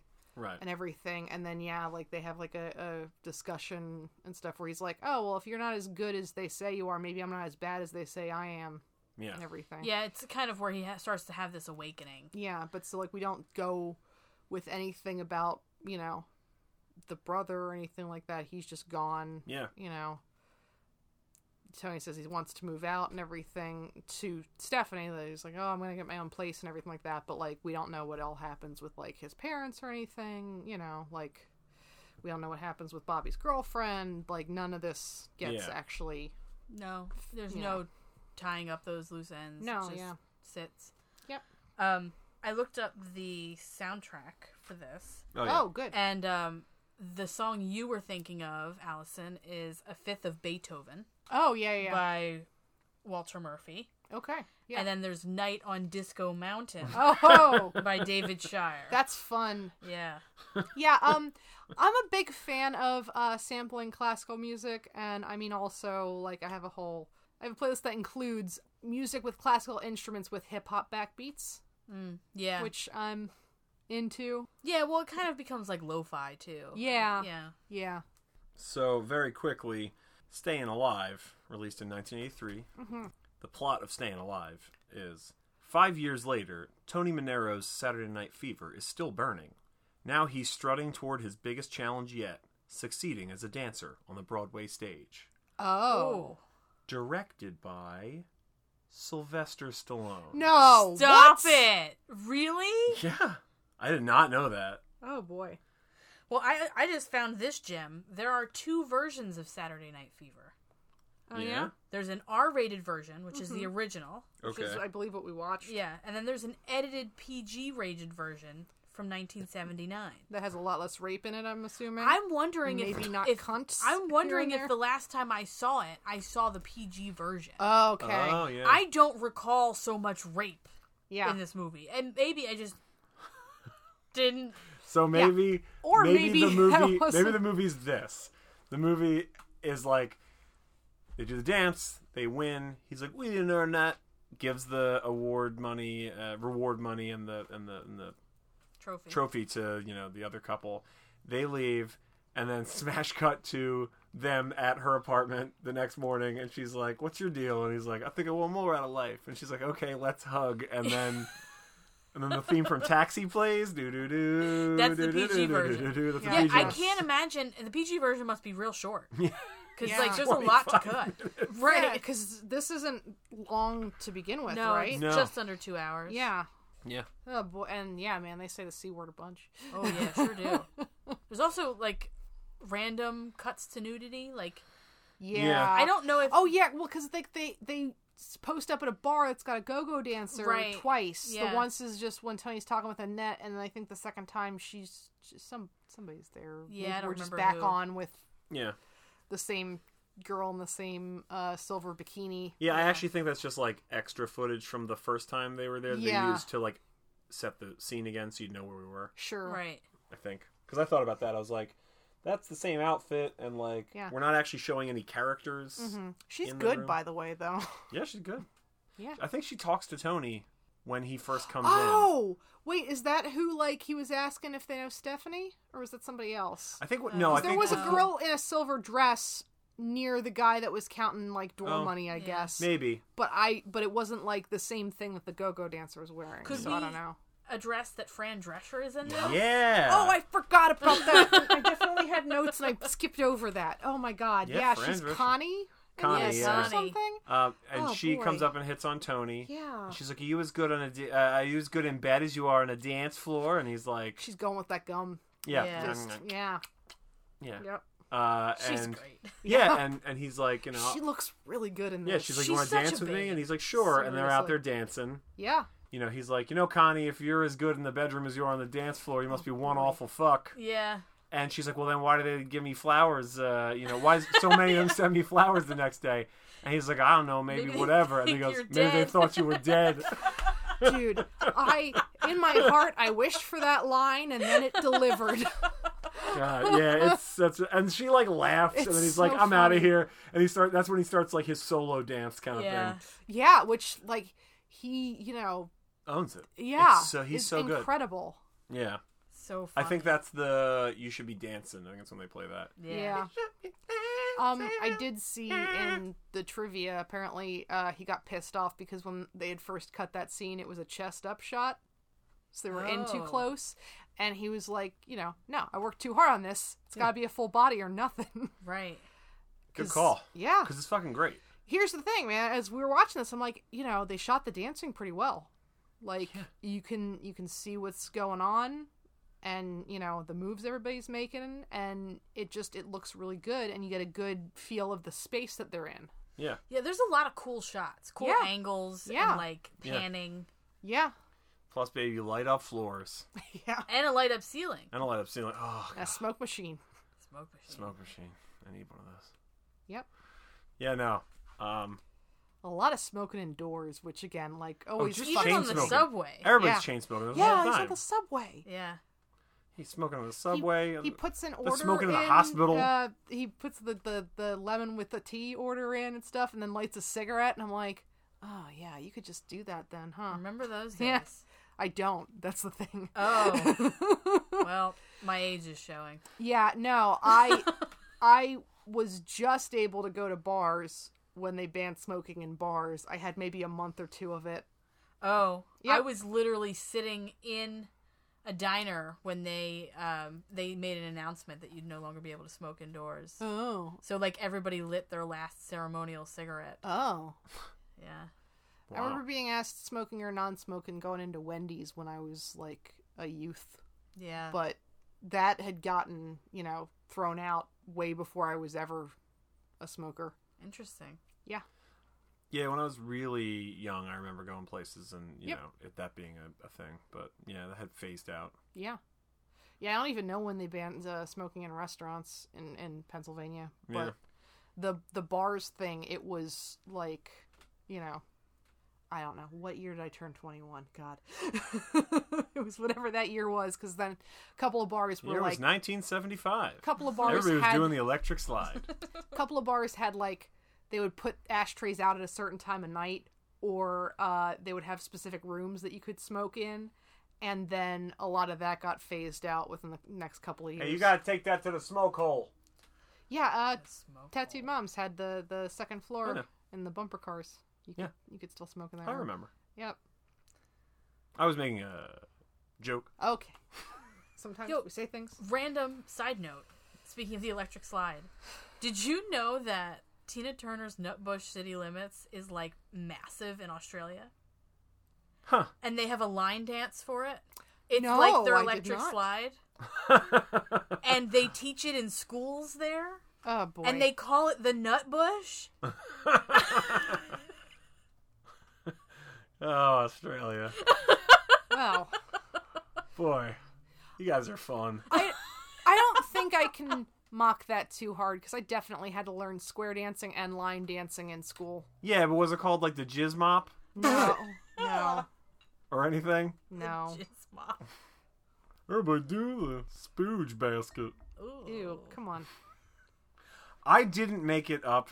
You did just now. The cummy strut. Oh no. That's what Travolta's doing in the opening of this movie. Yeah. That's true, yeah. Young, dumb, and something else. Yeah, He's really swinging that paint can, too. he really is. I'm so happy he didn't clock somebody. If they were making like scary movie style parodies at the time, that would have been the opening to one of them. Yep. Oh boy, yeah. Somebody just like, Paint can to the face. staying alive, staying alive. Ah! And then they were like swung it and spun and just like somebody's chin would have been fucking skyward and then they would have fallen right down. And now most people know the Bee Gees just for how to do CPR correctly. Yeah. Because staying alive is the beat you're supposed to do for chest compressions. I didn't know that. Yeah. Yep. If you're ever having to do CPR, that's what you gotta do.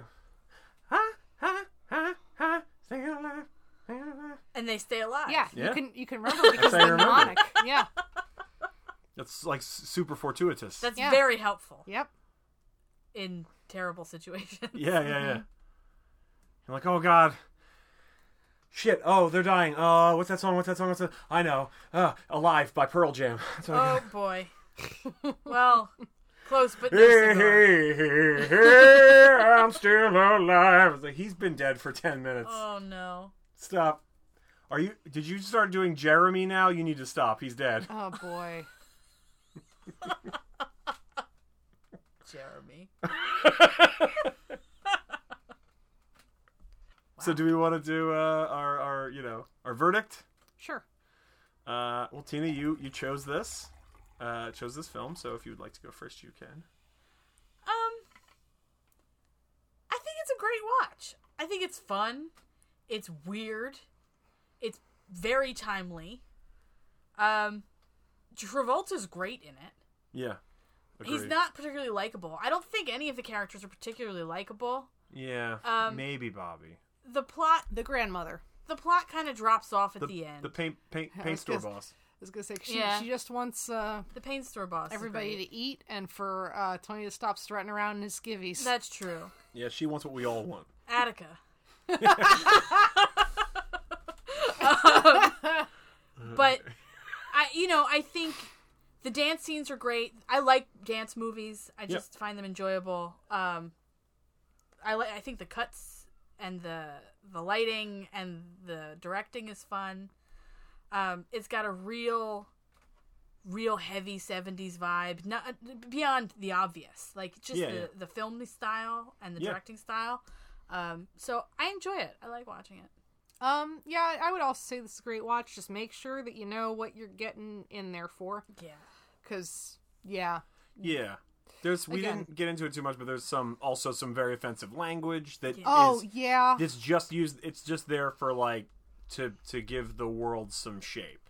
It doesn't come to anything. Like there's some stuff thrown around at the Hispanic gang and stuff. Mm-hmm. But like you expect that kind of, I'm not saying it's good or okay, but like you expect it cuz it's like a fight, right? Mm-hmm. But then they're just like harassing this gay couple who are walking by. And Yeah. it's got nothing to do with anything.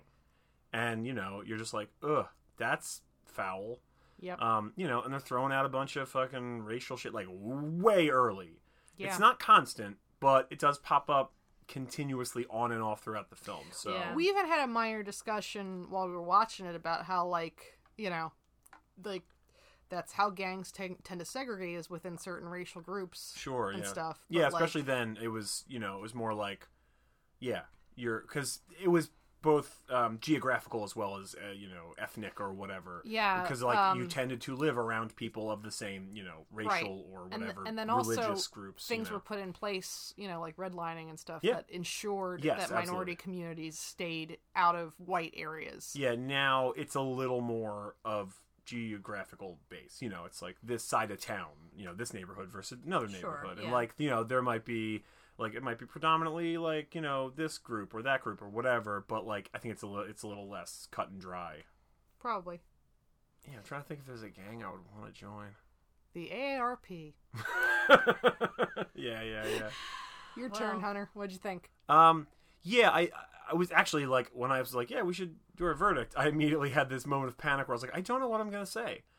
But I think this is like incredibly like, I think it's really well made. And like Tina, like you said, like I think Travolta's really goddamn good in it, even though he's completely unlikable. But like a character shouldn't have to be likable for you to be like he was good, you know, Right. like Yeah.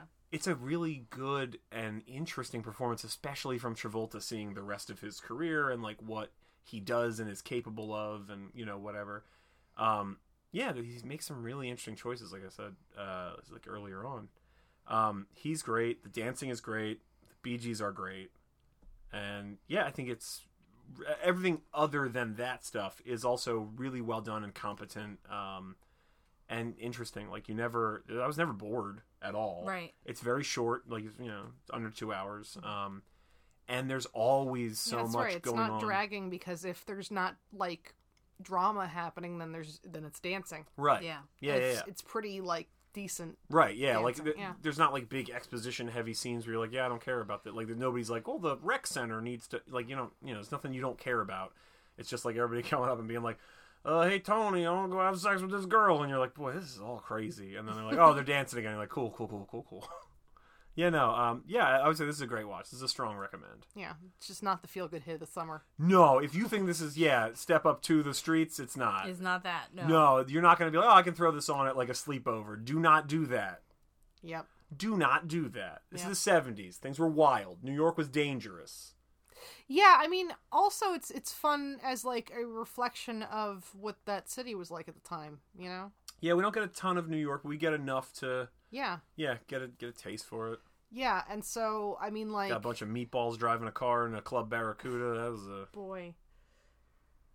that sequence is wild. I knew that was coming too. Like that was the thing I remembered from the last time I watched it, and when it happened, I was still like, holy shit. that was another thing that was well telegraphed, is that Double J is a fucking psychopath and he's gonna do something crazy that's gonna kill somebody. Yeah. Well, also, They do have him just like, his Bic is like jacked up to like Yeah, a 5-inch right. flame, and he's just constantly lighting it and staring. Yep. I mean, also it even says when a he lot... wasn't staring at fire, he's got like bug eyes where I'm just like, this dude's got crazy eyes and I don't like it. Yeah. He looks like the Heavy. Like Yeah. yeah. He stares through people and it's uncomfortable. Yeah, he's a And I dick. think they're also a little too close together, but maybe that's just what he's doing with his face. I'm not sure. He pushed his Oh, eyes together boy. for this movie. Like Rango. There's not a scratch on that car either, so that tells you a lot about cars in the 70s. Oh yeah. It's not even remotely Well, damaged. They drove that car through a fucking garage and Like- just backed it out. Yep. None of the panels match, but No, she yeah. runs like a dream. Yeah. Yeah. Ugly as sin, but She puts out. Oh boy. oh boy. Only for the knuckle. Oh. You're welcome. Stop ringing my bell!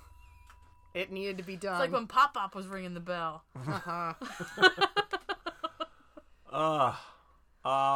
Tina, thank you so much for coming back. Yeah. Thank you for having me. This is so weird to be in the presence of people. Yeah. Thank you so much. Like now we will theoretically, we don't have peek behind the curtain. We don't have anything scheduled after this. Is like the most recent episode we have Yeah, scheduled. this was the first time that we started having friends that were vaccinated and we were vaccinated, and Yes. so we can, actually start seeing people safely, and, but we've also just generally been kind of busy, so we're trying to... We got stuff planned. Plan There's stuff a lot of out, stuff yep. coming up for the Movie John site and for Oh. the Movie John Patreon and all right. kinds of fun stuff. So I'm not promising every episode going forward is going to be with a guest, but we're going to definitely have a lot more guests now. Yes. They're all me. They're all, yeah. Just got to crush that lead. Beerwin will never catch up. He's stewing right now. I hope he calls you out on Legends of Philadelphia. Oh man, please do. He's got this rivalry on Yeah, then my other it's podcast. a fucking crossover episode. Hell yeah. We're going to try to have them boys on soon. Whenever they're all comfortable with that. Yeah.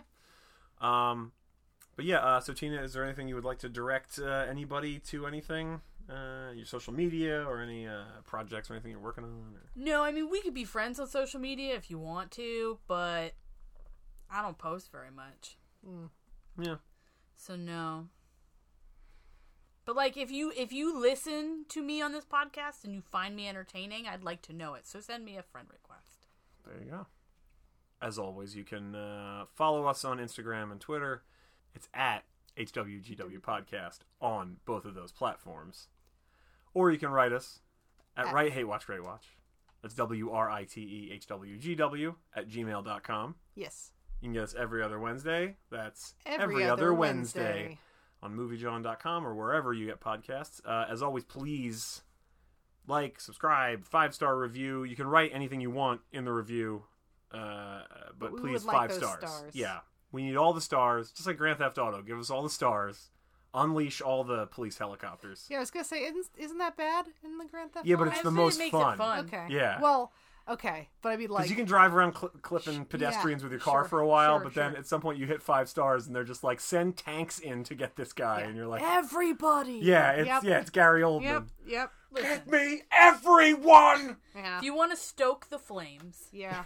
go ahead and leave a 5-star review, and just, let us know who you prefer to hear more from, me or Brian Bierman. Yeah, you're either a Beatles man or an Elvis man. Who, I liked both, but whatever. Well, I was definitely cool. I was doing this whole thing where I was trying to stoke the flames a little bit, and you were like, "Well, I just want to throw this little damp blanket on the flames. I don't want the flames to get to you." Whatever. Stoke I was gonna them say, flames. if you twist my arm about it, I was definitely very into Elvis. For my early years. Yeah. I think I talked grew about up it on the Lawrence more of a episode. Beatles fan, but Yeah. I'm obviously I enjoy both. Yeah. which one am I? Whatever you want to be, baby. Yeah, you're the one here now, so you get I'm first probably dibs. Bierman is way more Beatles than I am. Okay. I'm real flashy. It's true. Okay. And you can't see because it's not a visual medium, but she's been just doing crazy hip things the whole The time. whole time. Ed Sullivan is just I can't very keep them under uncomfortable. Ed Sullivan's like, shoot her from the waist up. That's why I got a voice for radio. Subscribe to the Movie John Patreon for as little as $5 a month. You get a lot of bonus content, some of which involves us, and some of which will involve us a lot more going forward. We have a lot of stuff planned. Yeah. So yeah, it's gonna be worth it, and you'll make all of our lives a little bit better. Get in on the ground floor, guys. Yeah, really. And thanks for listening. Tina, thanks for coming. Thanks for bringing this movie. Allison, thanks for doing this with me as always. Yeah. And thank you for doing this with me as always, and remembering our entire, back of the thing litany, because I would definitely have had to think a little harder.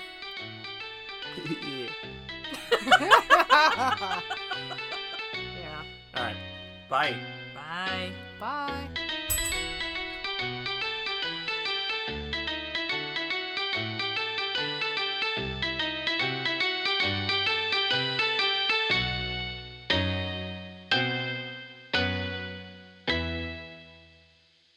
Stick in your tire wheel or whatever.